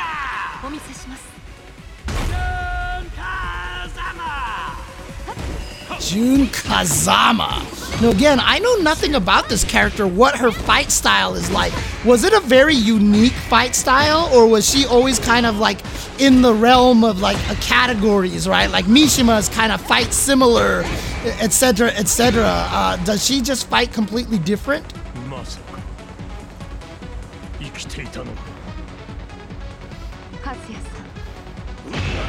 Well, yeah, like Tekken 2 or 3 was like the last time we ever saw of her, right? Ow! Jesus. She creates as many explosions as Jack! Oh, what the freak just happened there? Oh.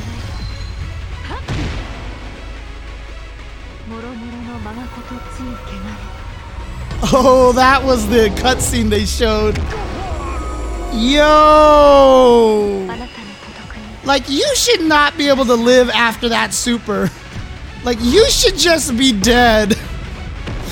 You just should be dead. If you're evil, if you're a good character, I think you should be fine. Dude. You guys can't see this on the video over here unless I go back to this view over here.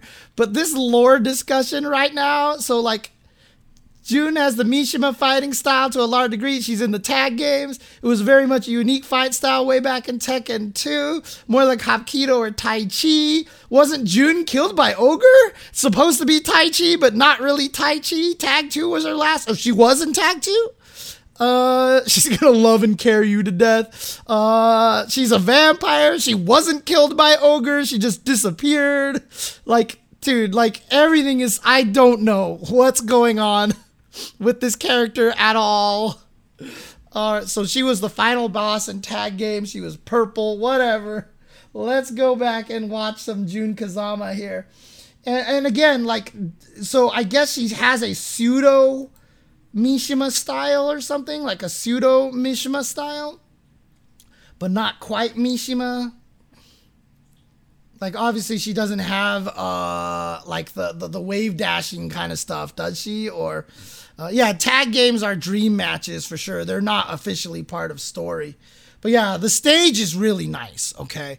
Stage is really nice. However, one of the reasons why I still like, I've always, like, back in when VF5 and Tekken, whichever one was out at the time, I always liked VF better because I always liked the fact that VF had very, very bright colors. Even though this stage is colorful, it's still so muted. Like, Tekken, to me, every time I see Tekken, I picture black stages, dark stages, gray stages, very muted colors. I would really love it. Like, you know, there was the sheep stage in Tekken 6 or one of them, but that one was actually had a very pretty blue sky. Like, Tekken Tag 2 had a lot of very colorful, beautiful stages as well. I really wish they would go back to that. Let's just have a little bit more color, please. Let's have a little more color, please. Right, so so Jin obviously is a Mishima, but adopts his mom's name because fuck Kazuya kind of thing, right?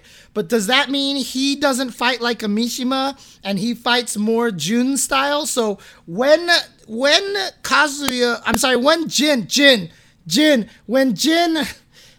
came out, did he fight more like Jun? Was he kind of like the Soul Calibur Future Generation, but fights just like the parent kind of thing? I'm not sure. So Jin has his own style. He's not a traditional Mishima. Okay. He had both Kazuya and Jun moves. Okay. So he's a hybrid. He's a hybrid for sure. Yeah, but they did a really good job on her face. Who does she look like? Oh my God. Who does she look like? She looks like the person who played Chloe Bennett's mom in Agent of S.H.I.E.L.D. That's who she looks like. She reminds me of that actress. What's her name? Shoot. What was her name? Shoot. Agents of S.H.I.E.L.D. She kind of reminds me of that actress. God, what was her name? This is the OCD in me, by the way. I'm getting completely stuck on a tangent while I should be analyzing this video. I'm sorry. Daiken Lakma. I mean, come... Like, tell me I'm wrong, dude. Tell me I'm wrong, dude. Seriously. Tell me I'm wrong about this. Let's see. Do I have a close-up picture here? I don't have a close-up picture of this. Here, let me just actually just bring it up on the thing here. Here, let me show you this. IMDb Lakma. Let's see. Like, look at this. Like, Tell me I'm wrong about this. Like, let me refresh this again. Look at that picture. Look at that picture right there. Tell me I'm wrong, dude. Tell me I'm wrong. That's not who that actually looks like. Like, look at this. Look at this picture here, dude. Tell me I'm wrong on this, dude. The nose, dude. It's the nose. It's the nose. I think the nose is what does it for me. The very long nose. Anyways, okay. Not a lot of people agree with me here. All right. Some people are saying they don't see it. I don't know. I see it. I think the nose is there for sure. So, all right. Let's keep going. All right. So, Kazuma style here.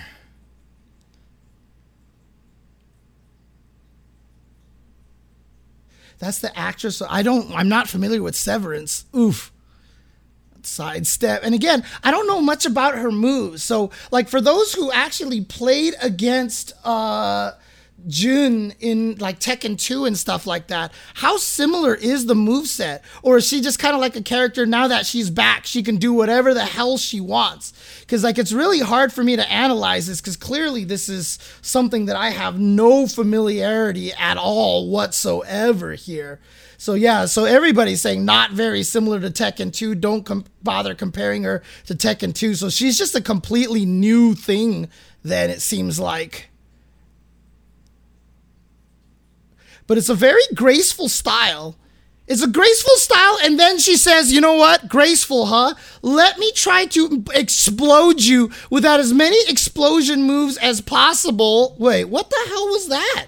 That was really weird, and I accidentally hit 0, so it actually reset me all the way back over here. That was such a weird-looking move. So I think we were past here already. Yeah, this is what I was looking at here. Boom. So that move looks familiar. Who is it that looks like they have? That looks like one of Lisa's dashing. That looks like Elisa's dashing kick or something like that. But she kicks you here, and then you just blow up? And then you just blow up? Why did he just blow up? Like, kick, and then kaboom. You just blew up into the wall splat because she went into a pose like this. So boom, and then launches you. So obviously, lore-wise, we have no idea why why Jun is actually not dead. I guess that's something we'll find out. Yeah, in this angle, she doesn't look as much like that actress. So it's just that one angle I feel like she really looked like her. But here we go. Boom! So that's her drive rage thing. And then she's just like, okay, now I'm going to... Bam! Yo! Yeah, so that's a question. So the reason why I didn't say that Jun was Kazuya's wife is because I'm assuming they probably never married or anything like that. Were they a loving couple, or did they hate each other, or what is going on here? She does remind me of Chizuru a little bit, now that you mention it, Villager, yeah. But yeah, look at this. Bam!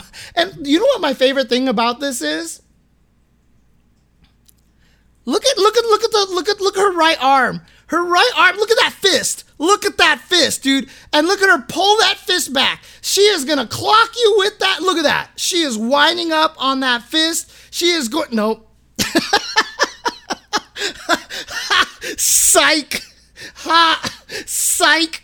Dude, the way she's animated, she is going to punch you with her right hand and then boom, left hand.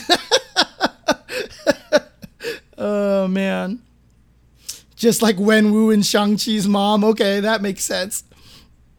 And then explosion. Boom, boom. So, okay, wait. So the devil gene came from Kazumi, though, right?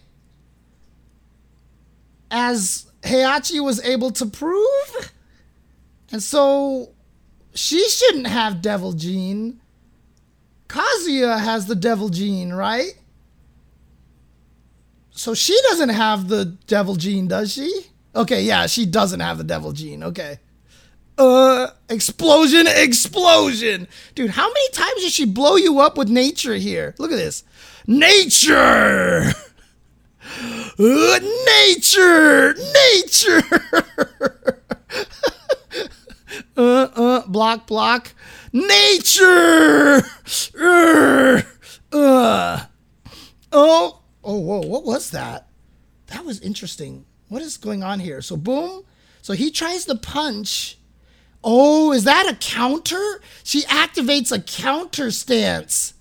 So she comes in here, kicks into a counter, and it triggers the counter because, yeah, he gets blocked.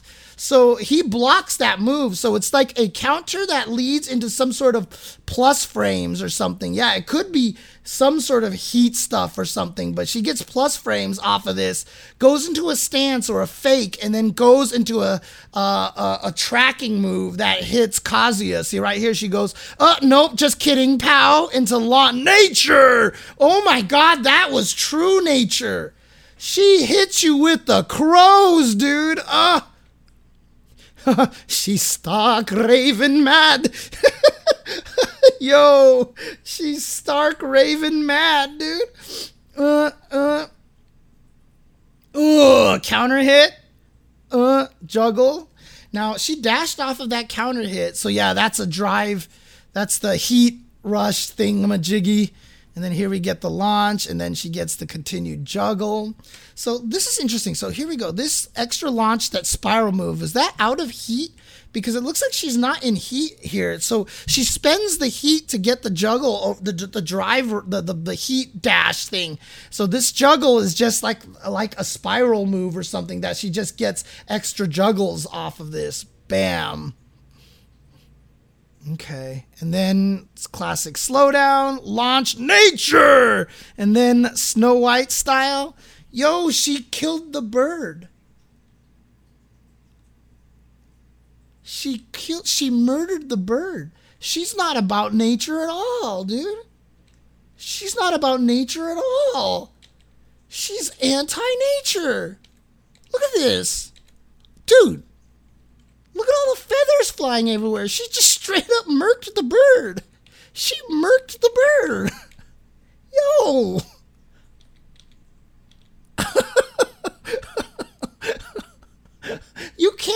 You can't put Roger in the game because you don't want to beat up on animals? And you have June straight up here causing bird spontaneous combustion? June is like using scanners on birds over here, dude. What the hell? Yo! Oh, well, it gives her power to rob the evil of the world. So, you know what? Look at this. So, bird sacrifice worth it, right?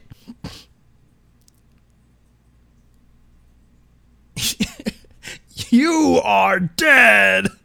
Kaboom! Ugh. Like, I would almost hope they have a different animation if you don't lose the round, because being able to get up after that seems kind of weird, but still, sick looking super. Very, very sick looking super.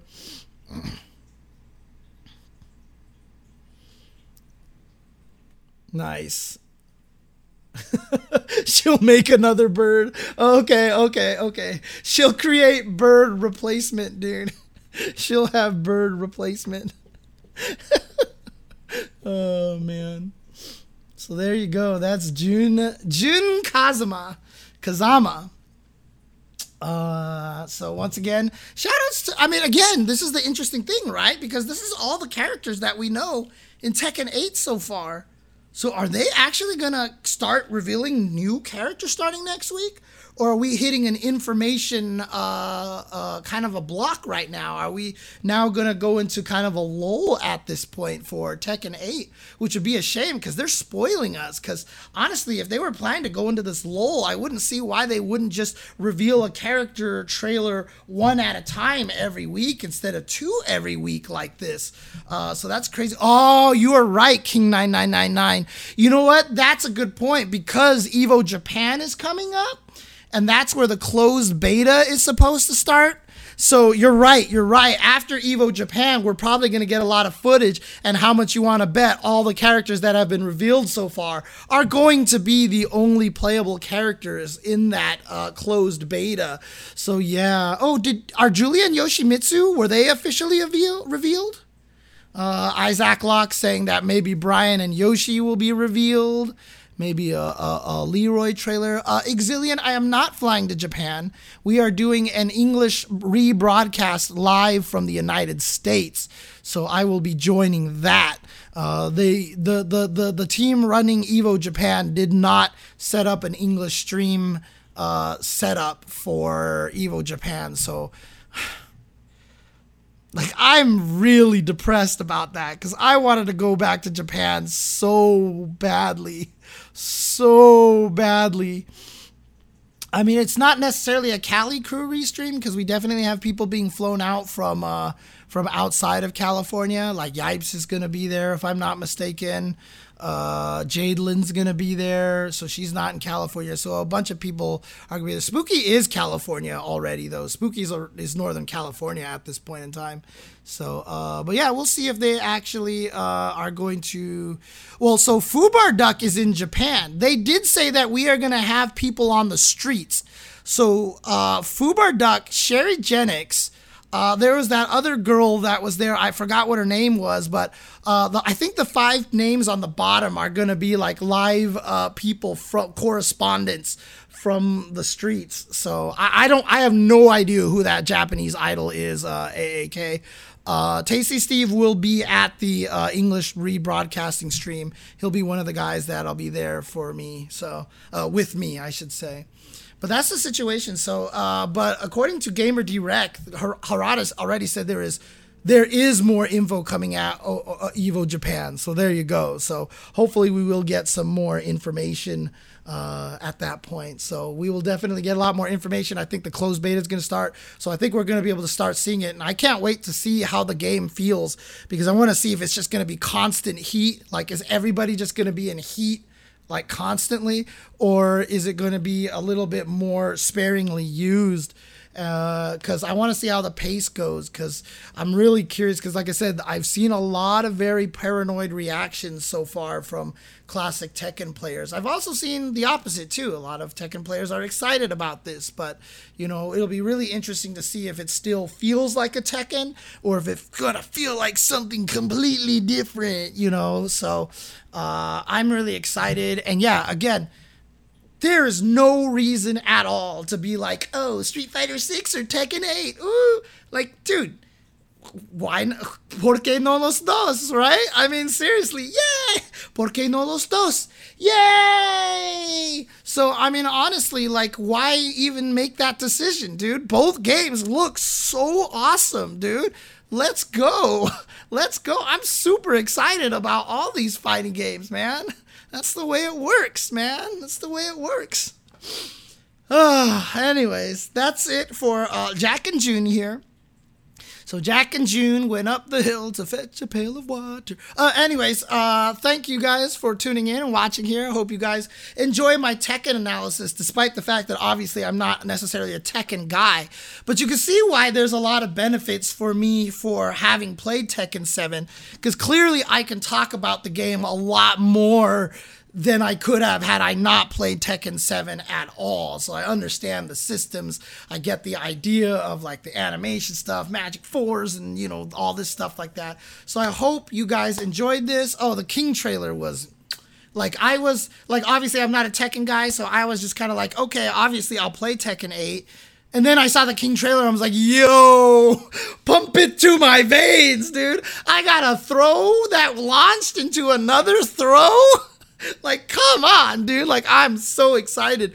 Any case, I hope you guys have been enjoying these Tekken analysis videos. I know, like I said, I'm not a Tekken guy. You're not coming to this channel necessarily to see Tekken content, but I hope that this video has been informative and fun for speculation despite that. So if you did enjoy it, please like and subscribe to the video. Drop a comment before. Let me know what you do think of my Tekken analysis videos. Let me know if you've been enjoying them despite the fact that I am not a Tekken pro at all in any way, shape, or form. But hope you guys are still enjoying it. Again, look for these two videos here, OG Learning New Games and Street Fighter 6 on the YouTube channel, which should be already up.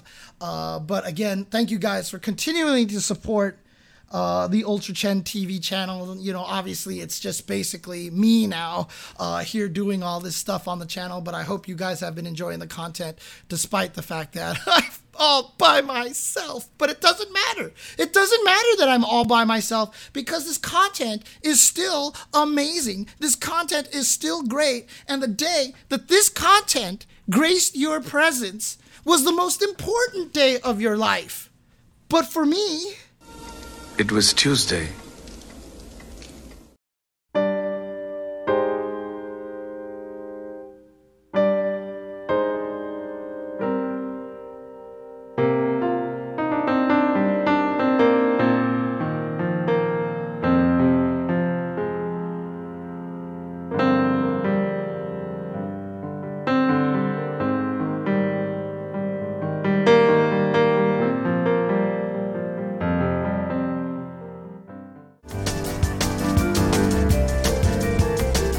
everybody. Welcome to It Was Tuesday, the podcast about fighting games with your host, James Chen, aka Jay Chenzor. One of the things that I wanted to try to do a lot more often here on It Was Tuesday is kind of just talk about a little bit more of the history of the fighting game community, talk about things that have happened a long time ago, and just kind of contrast with the stuff that we have been doing these days and how the fighting game community has changed. So if you take the time to listen through this whole thing and you're really enjoying it over here, please drop a comment. Tell me, James, more of this. I want to hear more of this stuff. And again, like I said, like and subscribe as always to youtube.com/UltraChenTV. I already talked about Street Fighter 6, the Cammy versus Manon match. You can check out the Jack-8 video tomorrow where I analyze Jack and Jun. But for this topic here, I want to talk about, last week I talked about how, players, when new games come out, they get angry because it doesn't play like the old game, etc., etc. Well, it's interesting because, when a brand new game comes out today, what happens, right? What happens? Everybody jumps into training mode and they just start labbing everything. And then you just sit there on Twitter and you're like, here's this tech. It'll be hashtag SF6_ Kim, etc. And everybody's just going to be coming up with tech. And the amount of information we find is so fast and it's crazy. And thank you for the gift sub, Maka Killingbird. Thank you very much for the gift sub to Case Money over there. And dude, like the thing says down at the bottom of the screen there, man, training mode has all of you kids spoiled, man. Super spoiled. Because let me tell you something. Back in the day, you probably can't even imagine this, but when a fighting game came out, we didn't have a lot of the internet. There wasn't a lot of internet to talk to. We didn't have any training modes. And your ability to access the game and actually test things was very, very limited. One of the most famous situations of this is when Street Fighter 4 first came out, and Chinatown Fair was literally the only arcade on the East Coast that had a Street Fighter 4 cabinet. So everybody who was trying to play Street Fighter 4 had to wait in a 2-hour line. And you weren't allowed longer than a 3-game win streak. If you won 3 games in a row, everybody game overed, and then the next 2 people jumped onto the machine. The amount of the ability for you to even play and to test things was basically non-existent. And it was really, really crazy. And when you think about that, when you think about how difficult it was for us to learn stuff, I gotta tell you, man, that is just an indication of how strong we were as fighting game players to be able to discover as much stuff as we did. It was absolutely wild. Yeah, there were no practice modes in the arcades at all. And, a lot of times when you're sitting there streaming or you're playing and something weird happens in the game, you're like, wait, someone clip that. And you go back and you try to replicate it and stuff like that. We've had situations where in Alpha 2 where Chun-Li's Kokosho froze on the screen and was just sitting there floating in the sky, and then you saw it and you're like, wait, what? And then it went away and then you had to forget about it. that was the end of it. Like, what were we going to do to try to replicate it? It was going to cost way too much money to try to figure out how to replicate whatever just happened. We couldn't go back and see what led to it or anything like that. It was really crazy. And so the amount of information that we could get was so difficult. And the funniest thing is, it really also depended on your friends and which arcade you went to, because there were so many different styles of people playing the fighting games. I was very fortunate that during my formative years of fighting games, you know, when I was writing FAQs and stuff like that, I was going to UCLA, and their arcade was awesome, and everybody you saw at the arcade were the same people that you saw pretty much every day. And so you weren't going to like hate people, you weren't going to start fights with them. You could certainly dislike them, but everyone kind of got along. And so one of the most common things people used to do would be like, all right, let's play fighting games. You sit down, you have never seen this game before in your life. It just showed up in the arcade and you're like, shit, what do I do? You look at the cabinet. Your character may or may not have their special moves or even all of their special moves listed on the cabinet. And so you're like, all right, let me see what this character does. And a lot of times what would happen is you would play against the other guy. Because you have no idea what you're doing, you would get destroyed in round 1 and in round 2. And then right before you died in round 2, you'd be like, hey, can I test some stuff?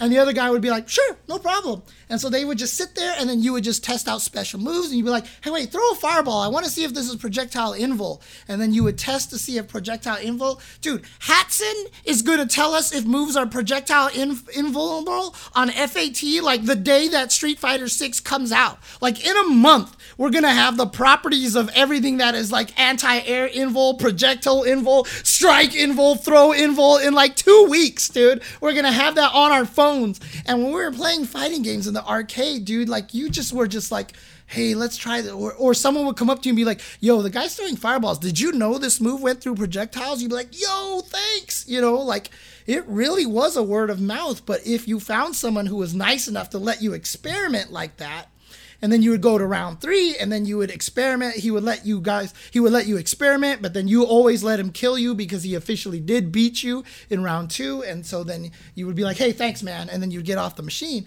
And that kind of cycle would happen a lot with people. People would just be like, hey, can I try this? Hey, can I check this out?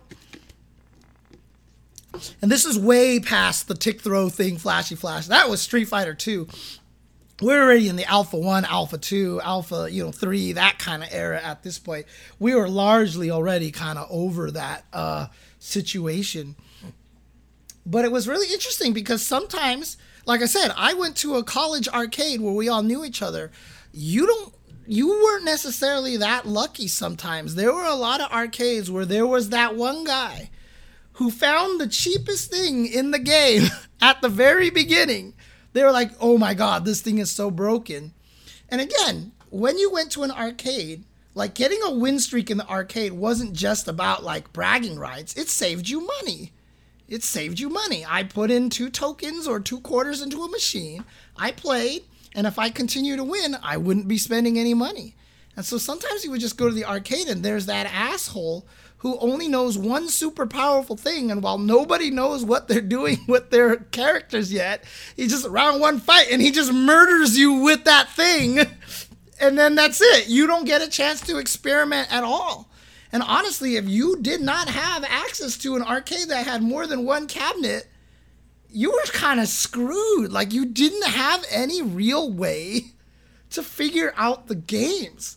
Like, it's really difficult. Now, one of the things that a lot of people would do, and I did this a lot as when I was in college as well, at the college arcade, I would show up in the mornings at 8 a.m. when the arcade opened. What's up, FGC Fabinho? Thank you for the subscription. I'm assuming you are from Brazil. Thank you very much. Hope you are doing well.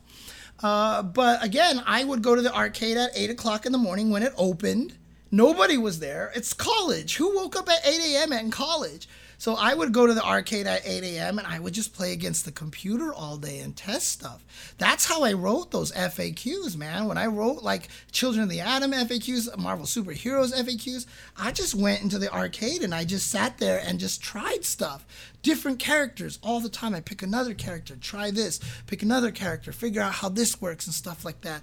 And you could learn a lot in those situations. You know, you could actually figure a lot of things out and figure out how to play a lot of those characters. I also had the advantage that on the weekends at the campus arcade, they had free play sessions where I would pay $3. It was $5. You'd pay $5 and every machine was set on free play for 3 hours.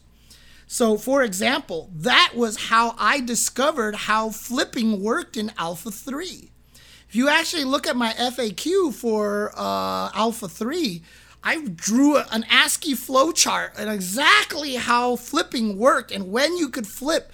And we learned right away what neutral state was and stuff like that. And the corner changing it so that you can't flip anymore, turning you invincible, all that stuff. My brother and I did that by going to one of those free play sessions, both paying $5 and then just sitting there and just testing it. We were just testing it, like, when can you flip? Wait, what? Why does that work? Wait, how come I can't flip here? Etc., etc. And so we would actually do that. And that's why I wrote the FAQs, because I had that advantage and I wanted to disseminate all the information to as many people as possible.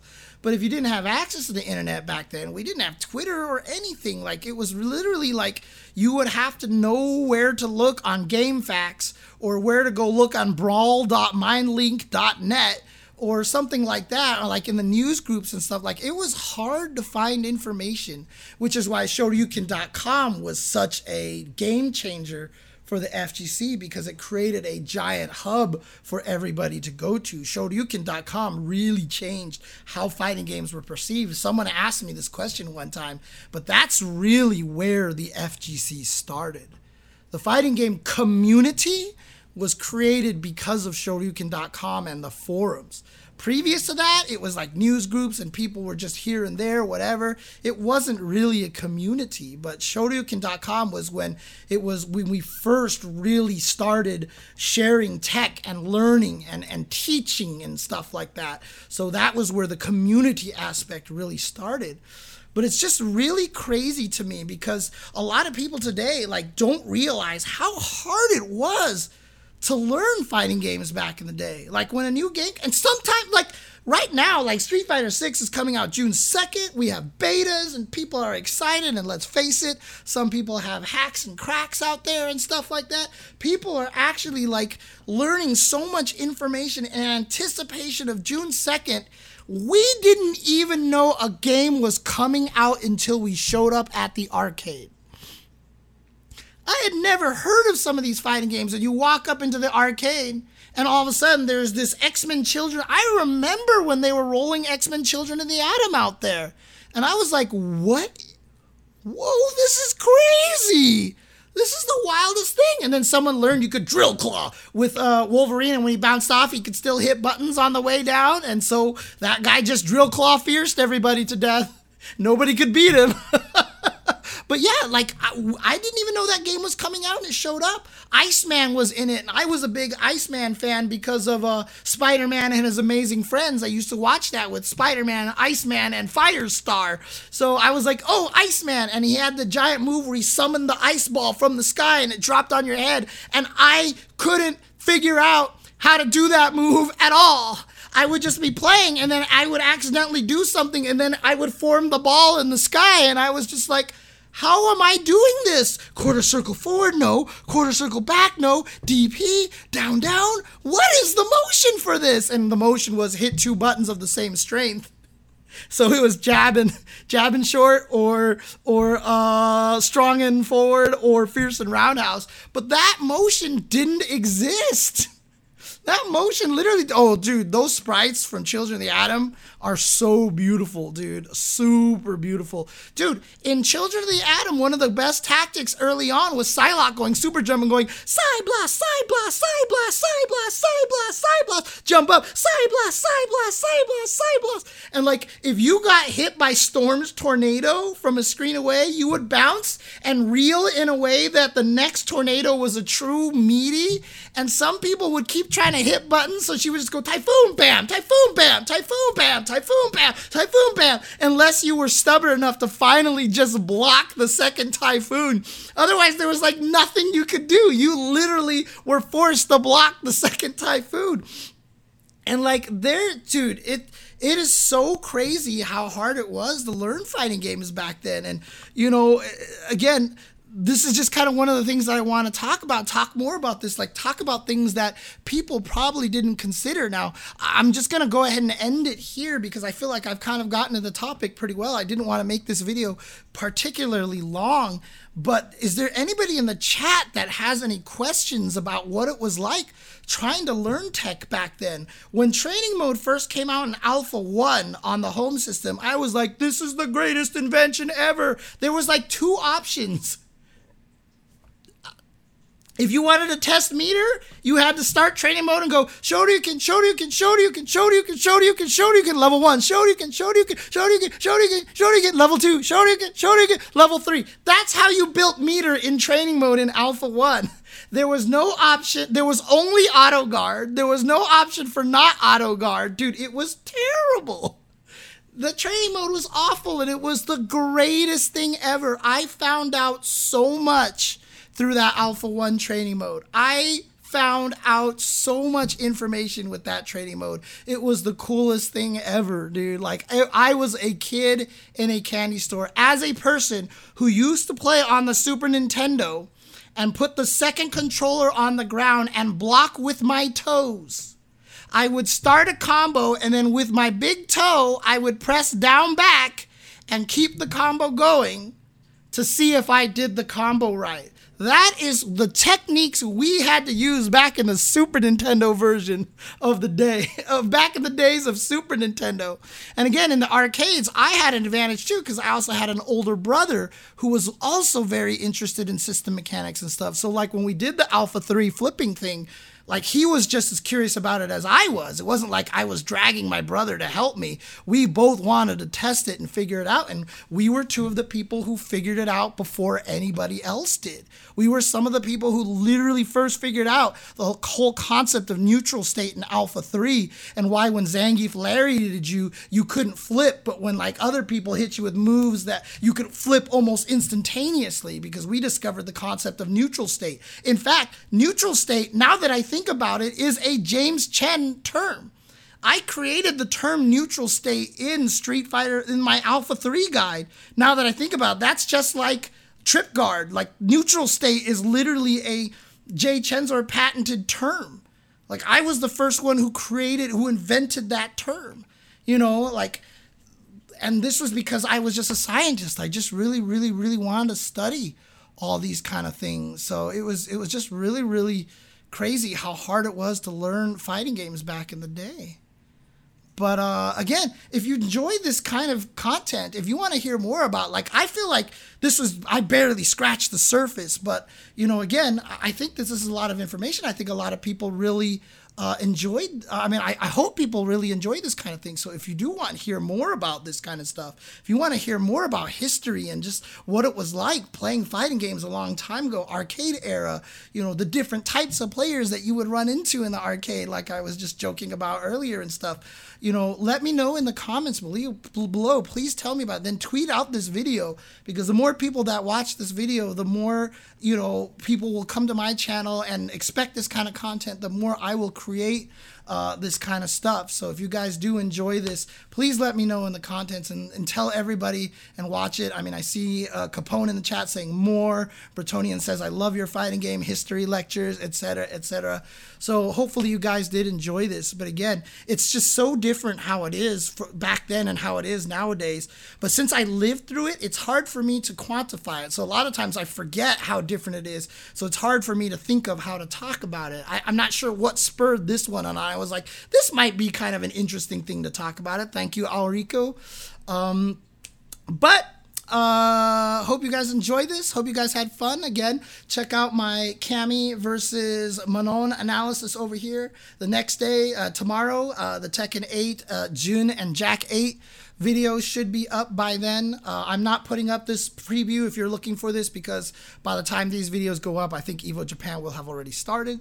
So there's no point in that. But again, if you guys enjoy, yes, this is very similar to the OK Sonic Boomer stuff, Abnorman. And that's kind of what I'm trying to bring back right now. So I have a question. Was the community tighter, unified more now or back then? It's different because the communities were smaller and they were arcade based. And so there were still factions within arcades a lot of the times. So honestly, I would say that the community is infinitely tighter now than it was back then. It was really disparate back then. There were factions inside of arcades. Arcades didn't communicate. Very few people shared information, and there was a very rivalistic kind of nature through a lot of stuff. And so maybe you and your best friend and another guy were the three best in the arcade, and you guys were the community of that arcade, and so you guys are the bestest buds and are still friends today, and that's super tight knit. But that was like it. You hated everybody else who came and invaded your arcade and stuff like that. So it's a very, very different kind of environment and a very, very different kind of feel of how it is to how it is now. Now it's literally, there is a community and we will support each other and we are trying to help each other grow. And you have people like me who are going to teach you how to play fighting games in an interactive environment like that. So it's definitely different. So there is more of an esports atmosphere right now, but that's not what made it different. It's not because of esports that we are a lot more friendlier with each other and stuff. Honestly, it's because a lot of the people who grew up in that environment who are still playing fighting games right now love fighting games and want as many people to play fighting games as we can. And we don't want people who are learning fighting games now to grow up in that same environment that we did, because it kind of sucked in some ways. It was great, but it sucked in a lot of ways. And we want everybody to be playing this. We want everybody to see how much fun it is. And we're the ones running things now. And because of that, we have the ability to shift the focus the way we want to. Long before esports, like I said, during Shoryuken.com era, we were already doing better by trying to bring in younger players into the community, you know. So that's just kind of the way it works. So, in any case, thank you guys for watching. Let me know in the comments below if you guys want more historical content like this. I will continue to try to think of topics for you guys, and I can't promise something every week because, like I said, it's really hard for me, having been through it all, to realize what's actually worth significantly talking about. But again, thank you guys for tuning in. And if you guys enjoy this, like and subscribe. Click that little bell icon so you know when new videos go live. And I hope you guys enjoyed this a lot. And again, for those of you watching this on YouTube and on Twitch over here, thank you for continued support of the Tuesday show. I'm sorry, It Was Tuesday podcast here. I have to remember it was Tuesday because for you, the day this podcast graced your presence was the most important day of your life. But for me, It was Tuesday.